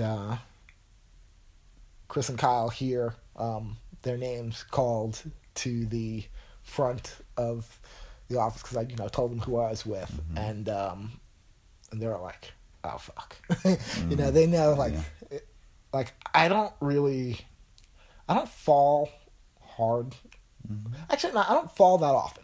Like, I feel like I've been riding enough that, like, what I would consider a fall, something, like, I don't really fall often. But when I do, I made it count. Right. So, like, I'm there, and, I'm in the middle of this, maze of ramps. And so the EMTs come and they, like, stabilize me. They put me on the board, and they're like, how are we going to get him out of here? And so they, like, pick me up and, like, ferry me across, and I'm, like, going out, and, like, I see everyone kind of, like, looking and whatnot. I'm just kind of like, peace, dudes. like, I don't know how bad it is, but, like, right. I know I'm not well. So I'm in the ambulance ride, and, like, going through the ambulance ride, and they're asking me questions, and they're like, oh yeah, he got knocked out. I'm like, no, dude, I'm, like, not knocked out, like, never got knocked out. This is what's going on. And, like, I'm, like, hearing the EMTs talk, and they're like, I don't understand everything, but, like, I'm just trying to keep my mind occupied. So, like, we're going, I'm like, oh, the van made a left, and then the ambulance made a right, and whatnot. And so I get there, and they're, cleaning me up and everything, and they finally kind of got me, like, stabilized. And I was pretty, I don't want to say disheveled, but, like, I hadn't shaved in a while, and I normally keep a beard. So, like, but the way the injury was, like, they had to start, like, shaving my face and whatnot before they could do surgery, and they, like, had to give me, like, CT scans and make sure I didn't have any brain injuries or internal bleeding. And so I'm going through all this, all the processes I have to do before I can even, get, like, fixed up. Sure. And at this point, like, I'm pretty, like, beaten, like, bruised and battered up and whatnot. Right. But, like, I still don't know how bad my situation is. And so, they like, bring me in for surgery. And, at this point in time, like, Chris and Kyle are at the hospital. And, like, they, I think they were trying to get in touch with my girlfriend at the time, and but I had my phone and stuff, so they didn't have, like, all the contacts. Right. But, like, I know they're there, and so, like, I go into the surgery, and they were playing music, and I was just like, I was just like, can you guys put on something different? And they're just like, what do you want to listen to? And I was just like, well, like, are you listening to, like, are you playing Pandora? Right. And they're like, yeah. And I was like, all right, well, like, start a seed song for the artist King Tubby, which King Tubby is a dub reggae artist. Okay. And it was, so I got to listen to a couple hours of dub because it's super relaxing and it just kind of. Man, that's great. I mean, if you're in a bad mood listening to reggae music, like there's something wrong with you, right? So I'm going through. They stitch me. Like I remember before they did it, I was just like, "Can you guys take a picture?" And they was like, "Do you want to?" I was like, "Yeah, I want to see, what I looked like before and but if I want to see it now, just take the picture, So they took a picture and then they did the surgery and then they took an after picture and Chris and Kyle came in and they was like, "Oh, how you doing?" and whatnot, and I still didn't know how bad it was. Because, they kept pretty level heads. And I think I even told them, and it's hard to, recount every detail of it because, some years have passed. Mm-hmm. But I'm pretty sure I told those dudes either before I went in for surgery or at some point I was just like, "Oh, why don't you guys just go back and get a session in? At Ray's, I'm gonna be here for a bit." Right. I didn't want to ruin their trip, we had a great but I think that probably took a lot of desire for them riding that day out of their sails. So I go through the surgery and everything and they come in afterwards and it's awkward, I'm just kind of like, "Hey, what's going on?" And, I can tell they're being, reserved. Mm-hmm. And, I'm just like, "Oh, so, what's going on in your lives?" Just trying to, ease the, I don't want to dwell on, how bad it is, sure. Or if it's that bad. I was just kind of, because I didn't feel bad. I was just like, "All right, yeah, I'm cut and bruised up and whatnot." But, and that surgery took a long-ass time, but you still kind of lose track on how much time has passed. So, sure. Eventually, the hospital, gives me my cell phone and I can start calling my family and letting people know what's up. Right. And so I call my girlfriend at the time, well, fiance at the time. Mm-hmm. And I can't get in touch with her, and so I was just like, "Oh, it's a bummer." And then so I call my sisters, and I call my sister Sue, and she I didn't get her. I got my brother-in-law, and he is awesome, just amazing. Mm-hmm. And so I was like, "Hey Sue, I'm at the hospital in Cleveland." I'm like, it's bad. I'm just like, just so you know. And I'm like, it's pretty bad. I, got hurt riding and whatnot, but, I have some serious injuries. I'll let you know more, but here's the doctor's contact info and whatnot. Mm-hmm. And so, I called her, I called my sister Nikki, I called my sister Sandy. Mm-hmm. Talking at this point was still very hard because I'd knocked out a bunch of teeth. I had, a bunch of damage in my mouth. My lip was, I had a lot of facial scarring and swelling and everything. And so it's still hard to communicate. So I can't really give them much details. So I'm just telling them who to contact and everything. Sure. And Susan immediately, I talked to Michael. He runs over because she's over at the neighbors. Mm-hmm. Runs over and was just like, "Yo, your brother got hurt. It's bad." And so she immediately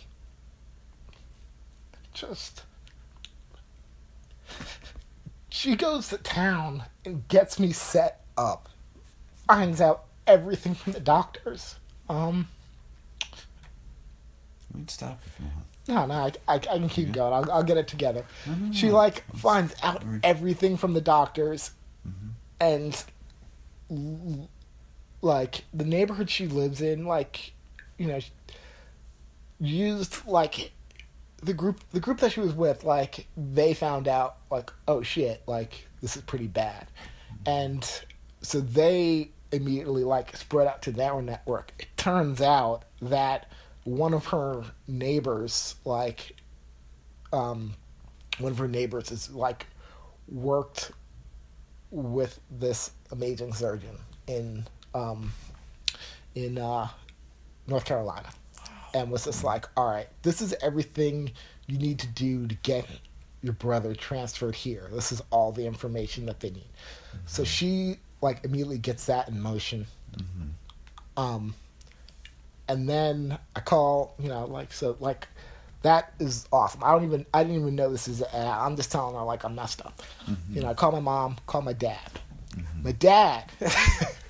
Oh my goodness. So my dad, I call him and I'm just like, hey dad, I fell riding my bike. It's pretty bad. He goes, can't be too bad. You called me. It's just like someone else called me, then I would have to be worried. It's just like, do I need to jump on a plane right now? And I was like, nah, I don't think so. He's just like, all right, well, he's like, you're gonna be all right. I'll find out, all the details from your sister, but like, immediately like that put me in a good mood. I was just like, well, he's right. Like, yeah. In retrospect, yeah. Right. If someone else was calling, like, yeah, he would.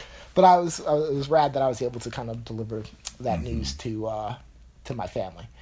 Yeah. So they keep me in Cleveland for I think 3 days. Like, I'm in intensive care, and in that period of time, it's like you lose track of time of what's happening because there's always something kind of going on. Either someone else is on the floors, has something going on. You're sharing a room with someone. Mm-hmm. People are coming in and checking your vitals and everything, pretty regularly. So you're not really getting good sleep. You're in and out of, like, what day and time it is and whatnot. Sure. And I'm in there, and the dude next to me looks at me, or he's just like, hey, man, you look pretty bad. You get into a car accident. And I was just like, nah, like, I fell riding my bike. And he's just like, oh, you get hit by a car. I was just like, no. Like, I still haven't seen myself in the mirror yet. And so I'm just like... Because you didn't want to? Yeah? Or... I just wasn't... No ability to? No ability to. Okay. They had me, like, peeing in a bucket. Right. Not a bucket, but a trucker buddy. No, I'm just kidding. Yeah, whatever. It's the same thing, but yeah, go ahead. And so, so I haven't seen myself yet, and so I don't really know how bad this is. Mm-hmm. I know that I feel all right. Right. I don't I feel like I ate shit. So. Yeah. But like the way people respond to you, you kind of know. You're like, all right, well maybe this is a little bit more serious than I think. And so like, I asked him, I'm like, well, what happened to you? And he's just like, I fell off the ladder cleaning my gutters, and I was just like, huh? And I was like, oh man, I'm sorry. And he fell off. He broke his wrist. Like, he had a head injury. But he also lost vision in his left eye. Yeah. And I was just like, because I don't know if something hit his eye or from the impact or whatever, but he lost vision in his eye. Mm-hmm. And I was just like, at that point, I was just like, well, fuck. Like, at least I went out, like, if I fell and got hurt, like, at least I was doing something awesome, Like, and you can... getting hurt, like, it's going to happen. And when you ride BMX, there's an assumed, risk and reward. And I think most of the things that we do are calculated risk, but there's, sometimes something just doesn't go your way. Yeah. And I'm like, well, at least I did it riding, And, like, that felt very comfortable to me because I'm like, it was on my terms, on my dime, like... Right. If I would have got messed up because, like, someone ran a red light, like, that is a bummer. So, like, I go through, like, I'm in, like this intensive care, and then I'm able to get out of bed. Like, oh, if you want to sponge off, you can. So I hobble into to the bathroom there, and I look at myself, and I was just like, whoa. I was just like, damn, that's like did not recognize my own self. Was just like, holy crap, like that's crazy. And the more I remember sponging off, and I'm like sponging off this dry blood. It's coming out. I'm like what's left of like my beard and this like behind your ears, and it's in your hair and everything, and whatnot. And like it's coming off and whatnot. And the more it comes off, the more I'm just like, oh, well, maybe it's not that bad.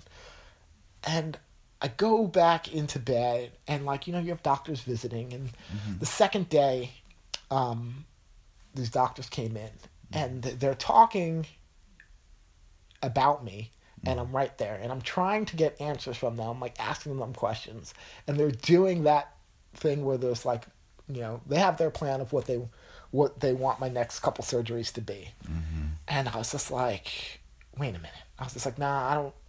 Can you explain that to me? And they're not giving me the time. So at that point, I call my sister, and I'm like, Sue, I got the doctors here. They're telling me this. They're telling me I'm hearing them say this, but I'm just like, I don't know. Can you talk to them? And she's like, because she immediately was like, when your doctors come in, I want to talk to them. Sure. So, they give the phone to her, and, she's getting information from them and whatnot, and they leave. And the doctor was telling me, before he left, he's like, because I was like, hey, when can I leave? And he's just like, oh, well, you're going to have to be here for another week. And I was like, for what? And he's just like, well, you have, you fractured your upper and lower jaw, you fractured your eye socket, we're going to have to wire those shut, you're, I completely destroyed my whole nose cavity. And I was just like, I don't know, man. I don't feel that bad. Right. I mean, maybe it's but I was just kind of like, this is kind of weird. I guess it comes to trusting your gut. Yeah. And so I go, they leave, and I call my sister back, and we kind of talk about what she's going through. And I was like, Sue, I gotta get out of here. I was like, they want to keep me here for another week, at least. And I'm like, I don't, not that I don't want to be there. Well, obviously I don't want to be there, but it just didn't seem right to me. I was like, all right. And so she's like, well, she's just like, I have everything set up. She's just like, you need to be in a level 1 trauma center. She's like, there's a level 1 trauma center here at Duke University. So she's like, you're in Cleveland.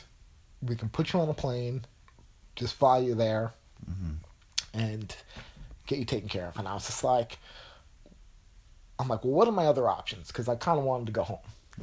You're in the hospital and everything. And in the meantime, Chris Hancock is still in Ohio.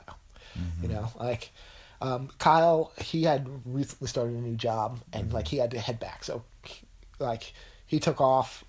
Chris stayed behind, just shacked up at the hotel, and then would come in and hang out with me and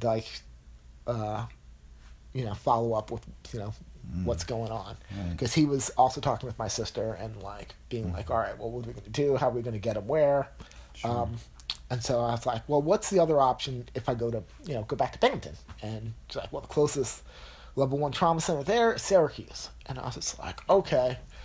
I was like, I don't know what I want to do yet. But I need to go home.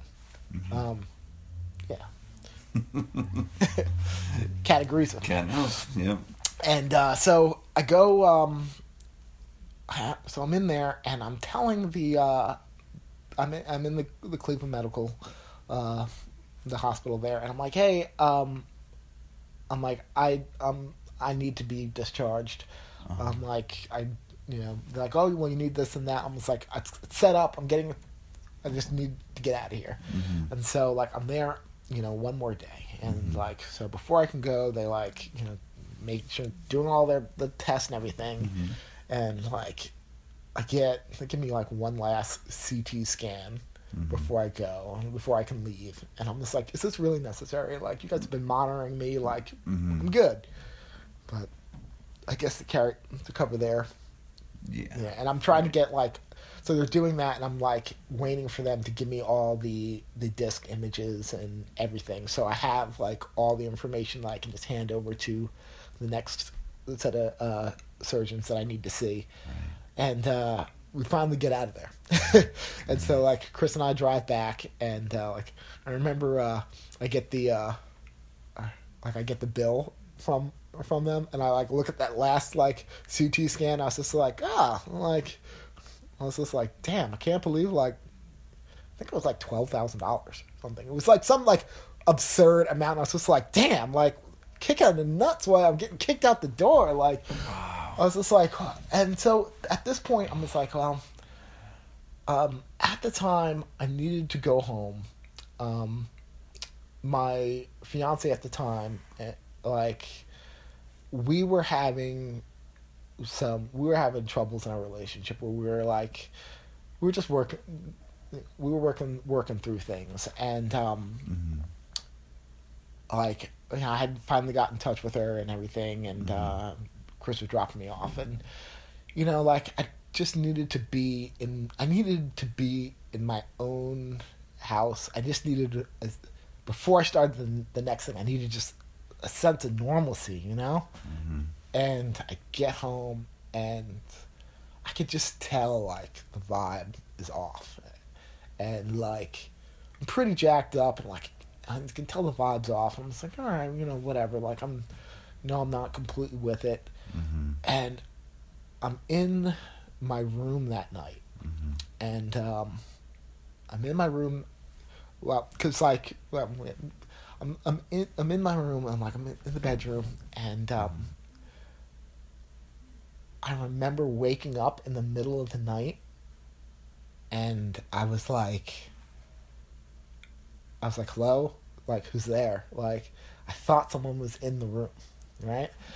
I was so used to people coming in and out of the room from being in the hospital that, like, I thought someone was in there. And I was just like, hello, is anyone in there? And, like, and then I said to myself out loud, I remember going, I'm scared. And once I, like, heard myself say that, I was just like, wow, like, out of all places to be, like, I shouldn't be, like, scared in my own house. And so I was just like, all right. Next morning, I was just like, I told her, I was just like, hey, I need to get surgeries, like, I need to get this in motion, like, I'm going to go to North Carolina and have this, because the recovery process is going to be a little bit, and I was like, I have to go. So I flew down to North Carolina to have them done, and even that was kind of crazy, because, like, I remember going to the airport, and, like, I went and bought some water from one of the kiosks there, and the woman behind the counter, like, looked at me, and she's just like, you look beautiful. And, like, at this point, like, I know I'm all jacked up, but just that, like, act of kindness, like, made me feel awesome. I was just like, wow, that's cool. Because, like, I was hesitant about going down to North Carolina because, like, one, like, my relationship was kind of was at a rough spot, and we were going through something, but I was like, you know what, like, it'd be good to kind of go through this with somebody. And so, like, but when I decided to go to North Carolina, like, I was hesitant because I have a niece and nephew, and they are, well, at the time, they were pretty young. And Susan was just like, she initially was like, come on down, just, we got room, like, you'll be good. And I was just like, Sue, I don't know. Like, I, I'm like, I think I'll scare the kids. Like I didn't feel like once I saw myself in the mirror, Mm-hmm. like I didn't feel human. You know, like you look at yourself and you're like, holy crap! Like I don't recognize who I am. Like I Mm-hmm. feel like myself, but like I really don't like I really don't look like myself. Like so, Yeah. you know. So who am I? You know. Right. Um, and so I was like super hesitant and like, but like that feeling of uncertainty and that being like that that feeling scared made me like maybe go home, you know, maybe go Mm. to where I was going to feel most comfortable and where I was going to, you know, make the best recovery. So I end up going down to North Carolina and um, you know, Dr. Marcus, who was did my follow up surgeries, was awesome. Mm-hmm. Like he like looked at everything and he was just like, all right. I was like, this is what they wanted to do in Cleveland. He was just like, well, he's just like, you can. He's just like, but he's just like, your jaw fractures that you have, like they're fractured, but they're in line. So as long as you don't, so as long as you stick to liquids, like in the extremely soft foods, they're in place. Mm-hmm. He's just like, you know, your eye socket and you know, your fractured eye. He's like that, like all those bones are in place, so they're gonna heal as long as you don't like bang your head on anything. Mm-hmm. So I was just like, so I don't need all those other surgeries. And he's like, no, like the only thing we have to do, really, he's like, well, not like little, but we, you know, gotta, you know, basically give you a nose job, you know, Mm-hmm. rhinoplasty, or he's like, Mm-hmm. you need to reconstruct your nasal passage so you can breathe correctly. Right. He's just like, you know, but everything's gonna heal. It's just gonna like, you know, so take time. So I was like, oh, that's awesome. Like, Wow. and Yeah. I'm like, that's huge. So he like, you know, like he did that, and like we did the consultation, boom, had Mm-hmm. that done, and like that, I want to say it was like essentially like almost like an outpatient surgery. Like, Sure. you know, it wasn't done in a main hospital. Like I came in, like they did it, and they sent me home same day, Yeah. and you know when that happened, like my sister Sandy, she was just like, well, she's like, I'm coming down, so she put her life on hold. She up on Long Island, She or she? no, she's not on Long Island anymore. She was living in she lives in outside of New Paltz. Okay. Um, and so yeah, she essentially was like, I'm coming down, you know. And so she came down to help out and take care of me while I'm like recuperating, and she was the one to make sure I took my medication on time. So she would always, you know, come in my room and, you know, make sure that was all said and done, and was monitoring, make sure I was okay. Like if I'd get up in the middle of the night to use the bathroom, or try to use the bathroom, because like it's that's a whole crazy situation when you go through something Sure. like that, of just like you can't, like, Right. and like he'd be like, you okay? And I'd be like, yeah, like you standing outside the door is not helping, but I Right. appreciate it, you know. So like I was fortunate enough to have my sisters really like just put everything in line for the best, like, and healthiest like recovery, because like the physical stuff, like you're gonna heal from that, but like the mental and emotional recovery from a traumatic injury is just as important. And you don't really, I didn't realize it at the time, is that, you know, it wasn't just like the injury on my bike. Like that was part of it, but like, you know, my relationship was one thing. My I guess my station in life, you know, like how things were going at FBM, my relationships with people, like all those things, you know, there's something going on with all of them that were like taking their tolls on me. And it was like that. It's like I needed to be like life needed to check me and needed me to like pause for a second and like get back, because like I think things were slipping in my life and with friends, and that I wasn't really I don't know how happy I actually was. I think I was kind of going through the motions of things, but I wasn't like really either satisfied or passionate or I was at a point where I was just kind of like maybe a little bit numb on things, and that injury like made me stop, and it made me like concentrate on fixing myself. It also like I found out a lot of other things like at that time, like health reasons, like I'm 40 now, so as you get older you have to start taking care of yourself, and like that fall made me like, I found out that like I have one working kidney, like my other kidney's in there but it's atrophied, doesn't work. I never knew that. Like, I'm just living my life. Yeah. I, like, never knew that. And I was like, oh, well, shit. If I only have one kidney, like, I really need to take care of that one kidney. Right.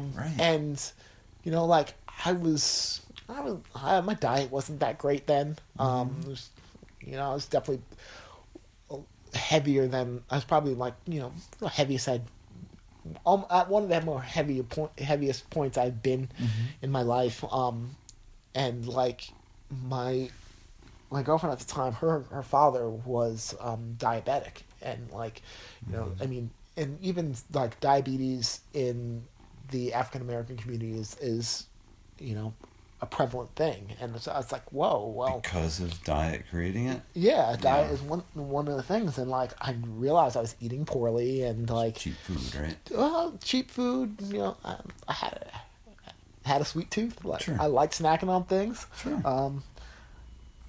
But I just wasn't, I wasn't taking care of myself, and so I learned. I was like, oh shit, well, I need to start doing that. Like, I need to really kind of like have a reboot, and I had the time at that point to really kind of focus on physically healing and mentally healing and emotionally healing, because like the amount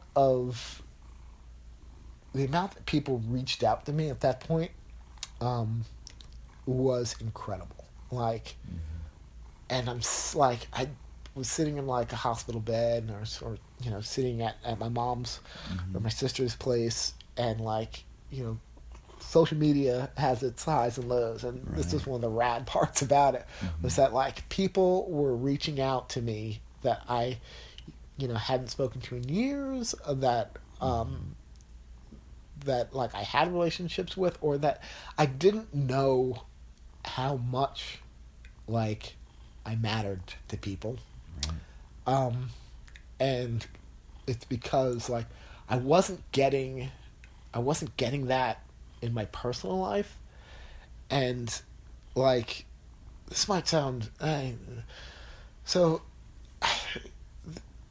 at the time, like the woman I was with, like we had talked about starting a family, and we were gonna get married and stuff, and like that's like a heavy emotional commitment, and like I had my we were having our problems. I was just like, like that's cool. Like, we're gonna have ups and downs, but like we'll get through it.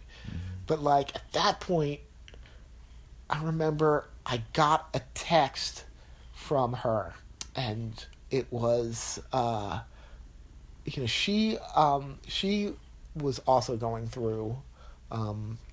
She had to have a medical procedure done at the same time, seriously the same time. Like I was like that Monday I was supposed to go home. Her parents were flying up, and she was going to have her procedure done. And I remember being like, hey, I can't come up, but like your parents cool? Like, can they take you? If not, let me know. Like, I someone who can drive you. Like, and I was just like, I know you have recovery time. Like, also, like, so if we're gonna recover, like, we could do this together and whatnot. But like, the vibe wasn't there. So Sure. I remember getting a text from her, and she's just like, "Why does your family keep like sending me messages? Like, why your sisters like keep sending?" I'm like, I don't know, checking in on how you're doing. And she's like, "Well, don't they know that we broke up?" And I was just like, "Oh," I was just like, I didn't know that we had broken up, but like, I'm like, if that's the case, and if you don't want to be in this relationship, like, I'm like, I'm okay with that. I'm like, I wish that we would have been able to have this conversation, but like, I'm like, if that's how you feel, like, I'm like, I can't.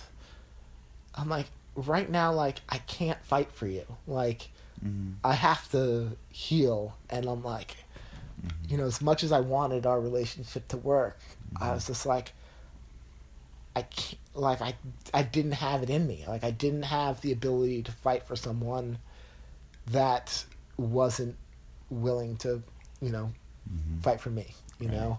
And I was like, all right, that was a bummer, but also like a weight lifted. Because I'm like, people are reaching out to me, and I'm just like, wow, I am loved. Like, I am loved by so many people. And I'm not saying that to, like, let it go to my head or anything like that. But, like... No, it's the last thing we'd expect.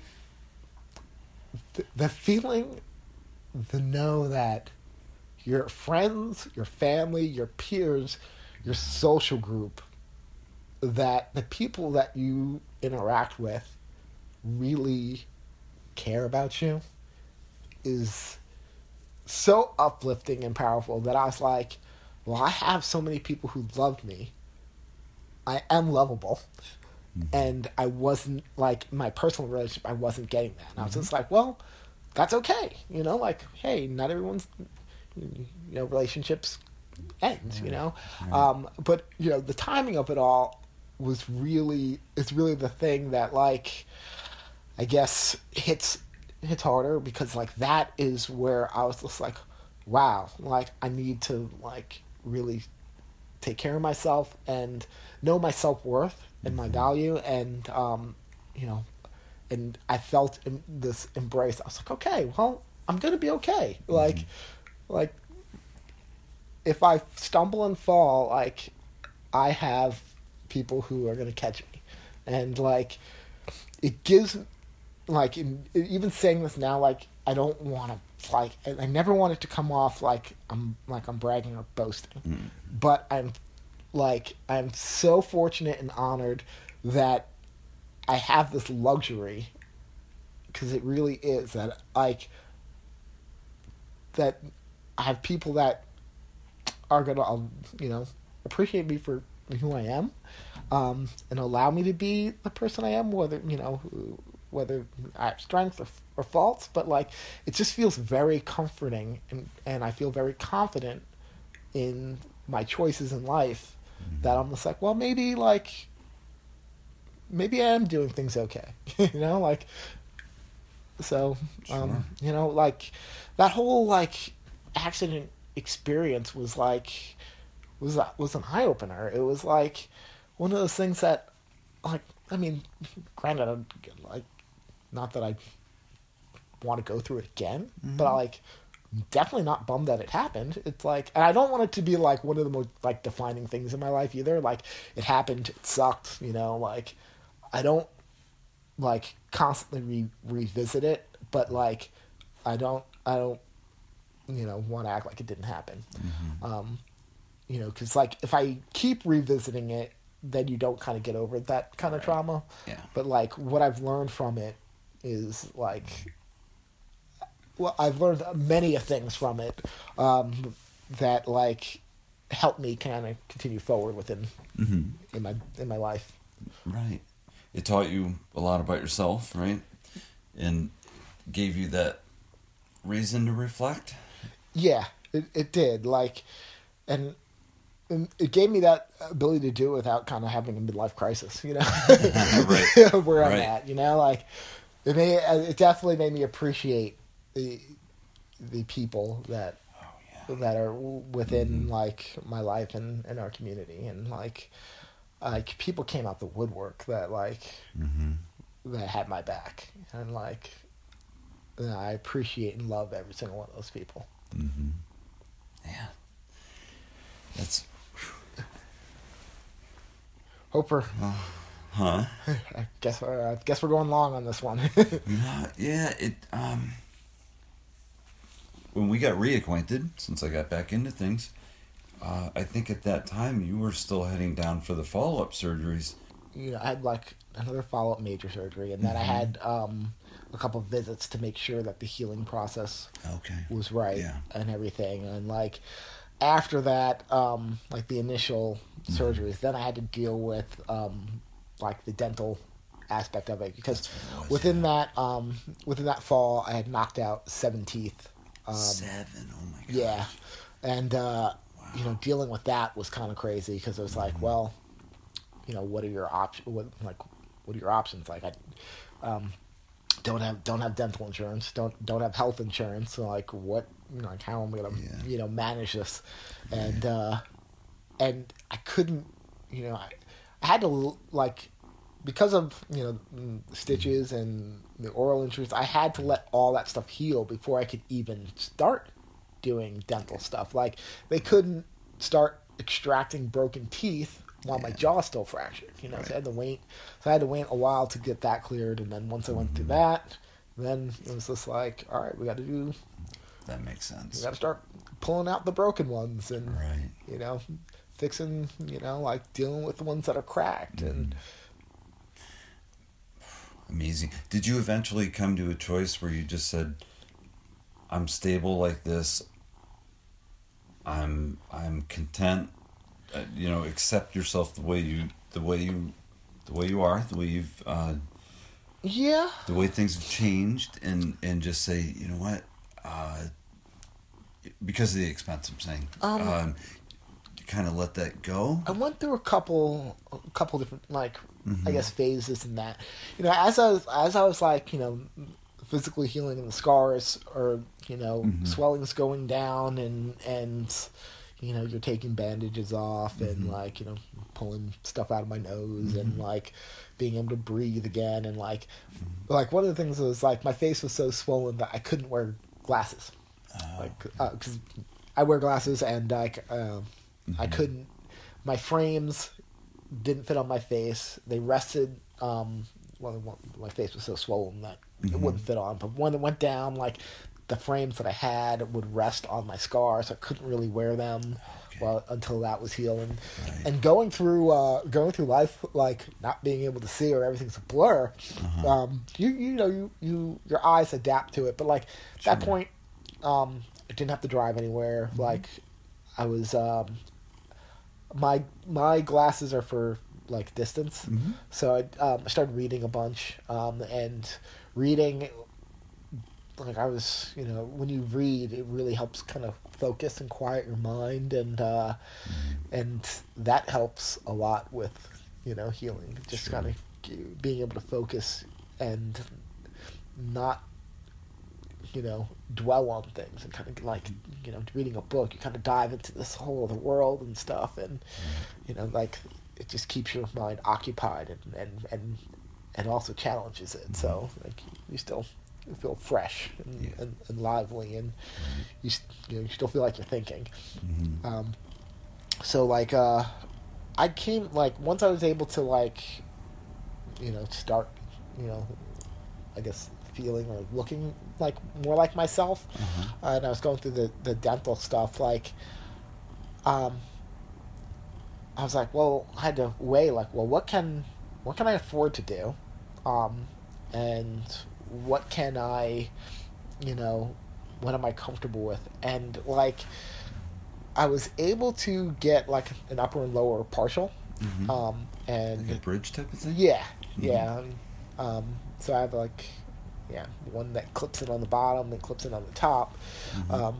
The options for doing like implants are there, but the cost is pretty gnarly, and like I don't know if I actually want to go through the physical demand of what it is, because you're essentially drilling into your jawbone if you have enough bone material there to to put it in, and then you have that porcelain crown or tooth that screws in, and it's like that's a lot. It's a lot of money, and it's like a lot of teeth, and I'm just like, you can still knock those out, like, and I'm like, well, my diet's changed where like, I'm not so snacky anymore. I was doing a lot of smoothies and kind of changing my palate up, and like I got to a point where I'm like, hey, I'm comfortable with the foods that I can eat,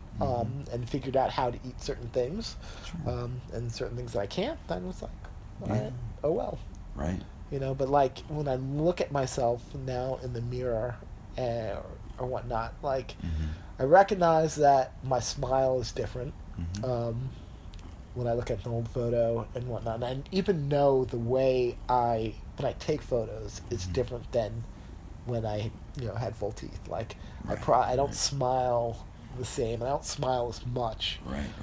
When I have the partials in, I tend to a little bit, and it's just one of those things that I like started self-consciously doing. I don't feel any different or like sad about it. It's just just the kind of one of those things, like I'll look at a photo and I'll be like, oh yeah, I don't smile the same, and even if I did, like my smile isn't the same, because like part of it is like I have nerve damage in my lips, so like from like the center of my lip to the left, like this whole upper lip is like kind of numb and doughy, like it's You can't move it on your own very. I guess you. I can move it now, but it still feels like all the nerve isn't there. It is like when the nerves were coming back, you'd feel these pins and needles, these snaps. I see what you're saying. And like even it just being sensitive to hot and cold, like that took a while. Where like since I didn't have feeling in it, like you're probably burning your lip.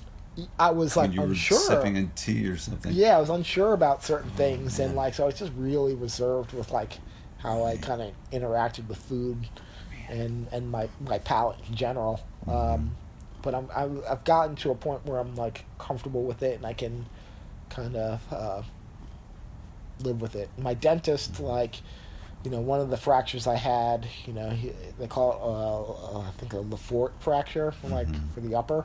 And he's like, he had one. He's just like, yeah, I had one, and like, he's like, I still have a little bit of nerve issue, and even like with my nose, like right here, like that's kind of doughy feeling, like it doesn't have the same sensation.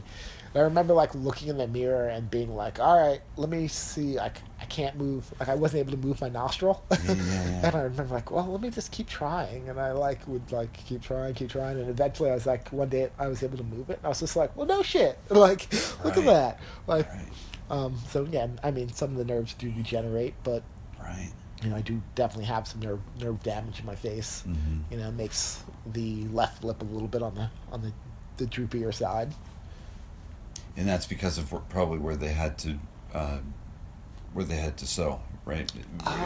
Yeah, I mean, I don't know if you can see it. So like, okay, so my scar is like right here. So like from here down across my lip, this whole thing was like torn open. Okay. So yeah, they had to sew back through all that. So you essentially disconnected some nerves from the other. Yeah, so it's not working together anymore. Right, and then like I remember like them picking like splinters out of my face and stuff from the wood. Because like I when I went back to Ray's, actually I didn't go back to Ray's. Like Chris went back to Ray's for me, and he took pictures of the Erics. I remember like kind of going through it with him, being like, dude, like Mm-hmm. I'm like, what did I fall on? And he's just like, I don't know, there's not a jump where you are. Like, I was like, can you go and, like, take photos of it? So, like, he took photos of it the next day, and then, like, we were back in the hospital and kind of going through of, like, you know, what happened. And, like, he took close-up photos, and, like, you can see, like, white of my helmet, like, impacted into the area. And he's just like, I think when you fell, like, there was, like, another, like, kind of like ribbed, like, part of the ramp thingy that he thinks that, like, I fell. When I fell, I must have eventually slid into that too, you know, like, I don't exactly, at that point, I don't, you know, remember, but, you know, the, you know, whatever I hit, you know, did some pretty extensive damage, you know, and it's like, one of those things that, like, the setup wasn't made for that line, you know, like, because, like, when I carved through that, ooh, sorry, cat, when I carved through that line, like, your line of sight when you're in a berm is, like, you know, you're leaned over looking where you need to go. You're not looking, like, directly above you, you know, so, yeah, if I would have known there was, like, a bridge, you know, like, you wouldn't have launched. I would have, yeah, and it was like, it's not like I, like, you know, like, aired out a quarter, like, it was kind of like, you know, skippering out of a, you know, turning a berm into a shark fin and popping into a roller, you know, something that you just, like, but it was meant to be a roller line. Yeah, it's just like, so that's just naturally what you do when you pack some heat through a turn, you know, like, I don't know, maybe that's the racer in me of, like, thinking of different lines of how to go through it. Did they change it since then? I haven't been back to Rays since that point. Not that I have anything, you know, against Rays or, like, or bummed or scared to ride there or anything. You know, Rays is awesome, and I think it's, like, rad that so many people go and have you know, a good time. It's just like, I just don't have the desire to drive that far to ride indoors. Sure. You know, like, I get it. Yeah, I just don't really have the desire to, like, to ride that at this point in my life, you know. So, you know, I haven't been back to the wheel mill either, and it's, you know, again, another amazing spot. Just you know, haven't really had the desire to, like, pack up midwinter and take the trip, you know. I get it. I certainly understand it. Yeah, I think the older I get, the my relationship with riding and what I ride, like, it's not that I have to ride. Like, oh, I haven't ridden in 2 days. I, like, need to, like, I ride based on how I feel, and, like, when I feel like it, I'm out there, you know, like, I don't want to feel like I have to, you know, because I'm, like, I've been riding long enough at this point that, like, me, you know, not riding for a day or a week or, you know, a couple months, like, I don't feel like, when I get back on my bike, I don't feel like, oh man, like, I can't do the, you know, it's just like, oh, well, I don't know, maybe my fitness isn't as good, you know, but I'm almost like, yeah, I can, you know, I still feel comfortable and confident on my bike, like, even, you know, no matter what it is, like, you know, I'm not gonna, if I've been off my bike, you know, even, I think with, when I was, with that fall, I was off my bike for something like between 6 and 9 months or something. Like, it was, like, a pretty long time. And then, like, Steve came up to Ithaca and was like, hey, let's go to the Ithaca Park. You know, I was just like, all right, you know, like, I hadn't really felt like riding, but it felt like riding with him, you know, and like, we jumped the hips and still able to do a tabletop, you know. Like, cool. What else do you need? Yeah, it's just like, oh yeah, like, still know how to do it. So, like, taking some time off, you know, is good. Sure. The other thing that's, like, pretty eye opening for me was, like, when you're off your bike, or when I was recovering that long, the amount of other little injuries you have from riding, whether it's a bruised heel or, a rolled ankle or something like that, like it allowed everything in my body to heal. So when I got back on my bike, I felt awesome. I was like, I was just like, oh man, I feel good. Like, I was able to get back on my road bike and my my mountain bike a little bit earlier, so I was starting to get my general fitness up, and I was able to, I was starting to walk a bit more, just to kind of, be active. But yeah, being able to just like where you don't have any like, oh, my back doesn't hurt or anything like that. Like, that really makes a huge difference. Yeah. Look at this cat. That is an enormous cat. That cat must be 25 pounds. Last time I weighed him, he was 22. Really? Yeah, and he only eats diet food. Wow. What? Yeah. Wow. But he's my homie. It's like a coon cat. You ever hear this? In Maine, they have, I suppose not just Maine, but people raise coon cats. So I just wanted to say real quick, Rick Mac 97, wanted to shout him out because he said what we're talking about. So, were you surprised by the outpouring of support and love after your bad crash? We weren't, and he said cheers. So he's not surprised that you had that kind of reception. So that's awesome. Thank you. I appreciate it. I really do, man. And Darren Meenan, he said, back in the day it wasn't cool to rock a helmet at the trails, but you always held it down. Besides just being the smart one, was there a reason behind it? Because this is obviously pre-facial injury. Yeah, I pretty much have always worn a helmet. I did go through a period of time that I didn't. But yeah, growing up, I usually rocked an Echo open face at the trails. Yeah, right. And later a ProTech, and there's kind of like got two reasons, I guess, that kind of go with it. For BMX, well, we'll go pre-BMX. Right. I built a ramp at my house because I also skateboarded a lot growing up, and I built a ramp next door, to my house. My mom comes home from work, and this is we took wood from construction site, dumpster, and fabbed together this what we thought was a half pipe, and it was pretty janky. But my mom comes home from work, and she sees I didn't ask, it was just oh cool, we saw a skate video and we want to make a ramp. So we built this ramp. My mom comes home and she looks at it and she's like, all right, well, you're going to need a helmet. And she bought me my Echo helmet the next day. It wasn't oh, tear down the ramp, what do you think you're doing? You guys are going to kill yourself. It was just right. All right, you're going to need a helmet. And that's the deal. Gosh. You want to skate, you got to wear, you got to wear a helmet. When I started riding BMX, I got when I actually started racing and I got an actual Echo helmet, I thought it was cool. I was like, man, this thing is really cool. I got the twirly visor, I want to wear it. Yeah. But I didn't. I still kept that as for when I'm going racing.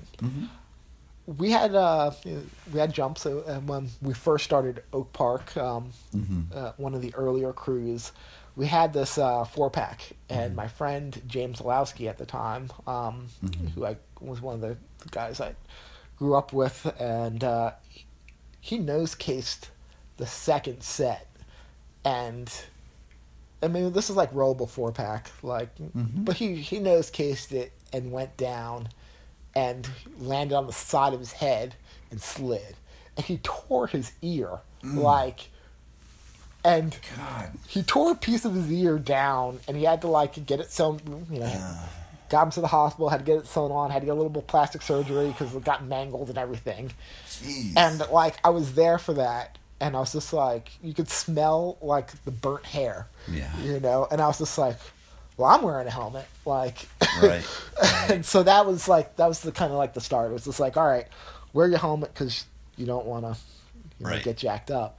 And then like when I started wearing it, I just started feeling like you feel a certain confidence in it. Uh-huh. And when I didn't wear it, that's when I was just like, oh, well, there's certain tricks I want to try or certain jumps I want to do.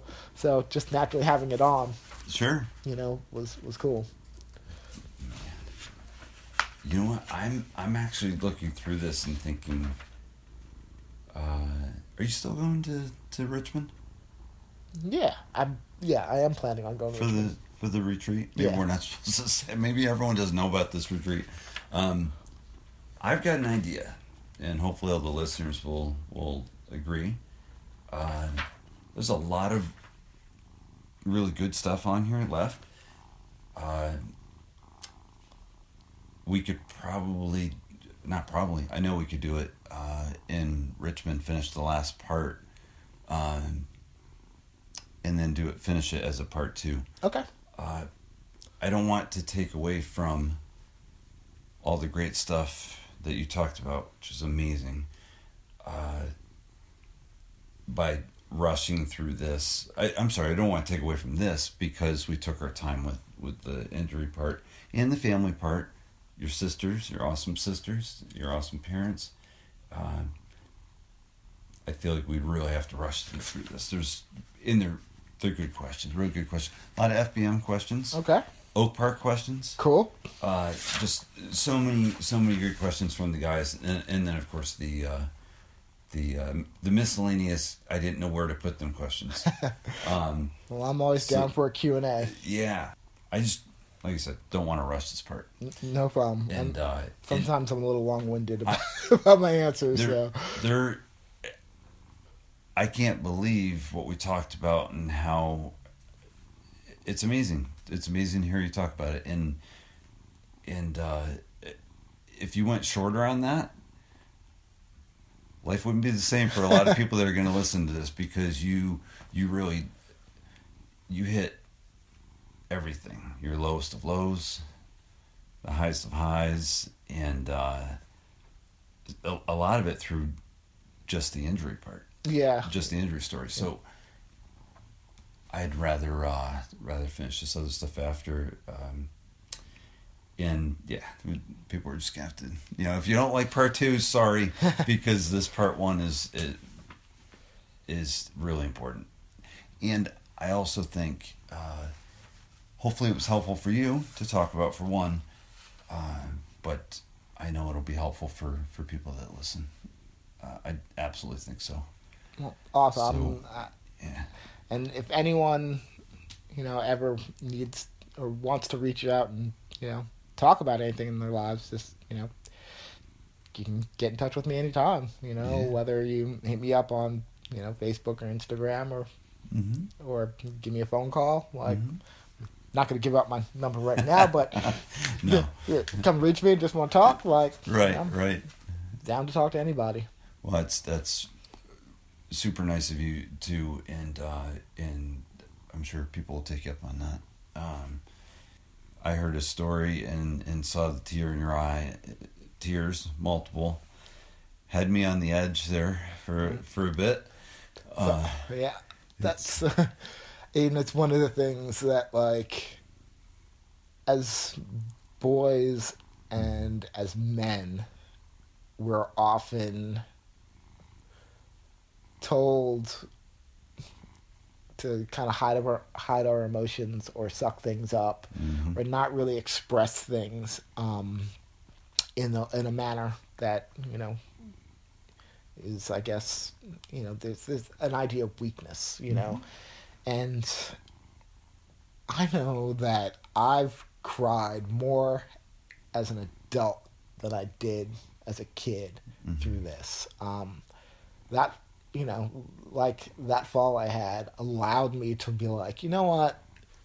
If you have an emotion, happiness, sadness, feel it, it is okay. And it feels good to get a cry out, we all have a lot of pent up things. And sometimes, that release, you sometimes you don't even know why you have a sadness in you, or that something's affecting you, and comes out in different ways. Sometimes we take it out through riding. That's like our. Sometimes it's aggression. But it's all right to it's all right, dudes, to cry. It's all right to be vulnerable. It's all right to be sad. Like, not letting yourself experience the thing, the emotions, is more detrimental to your health. Yeah, absolutely. I always tell people, they're like, "Oh, keep the good work on the podcast." And I said, I don't know, how you possibly think I'm good at this, but thank you. It's very nice of you. But I do think that part of the reason, maybe if I am good at this, I'm very sensitive to a lot of hurt.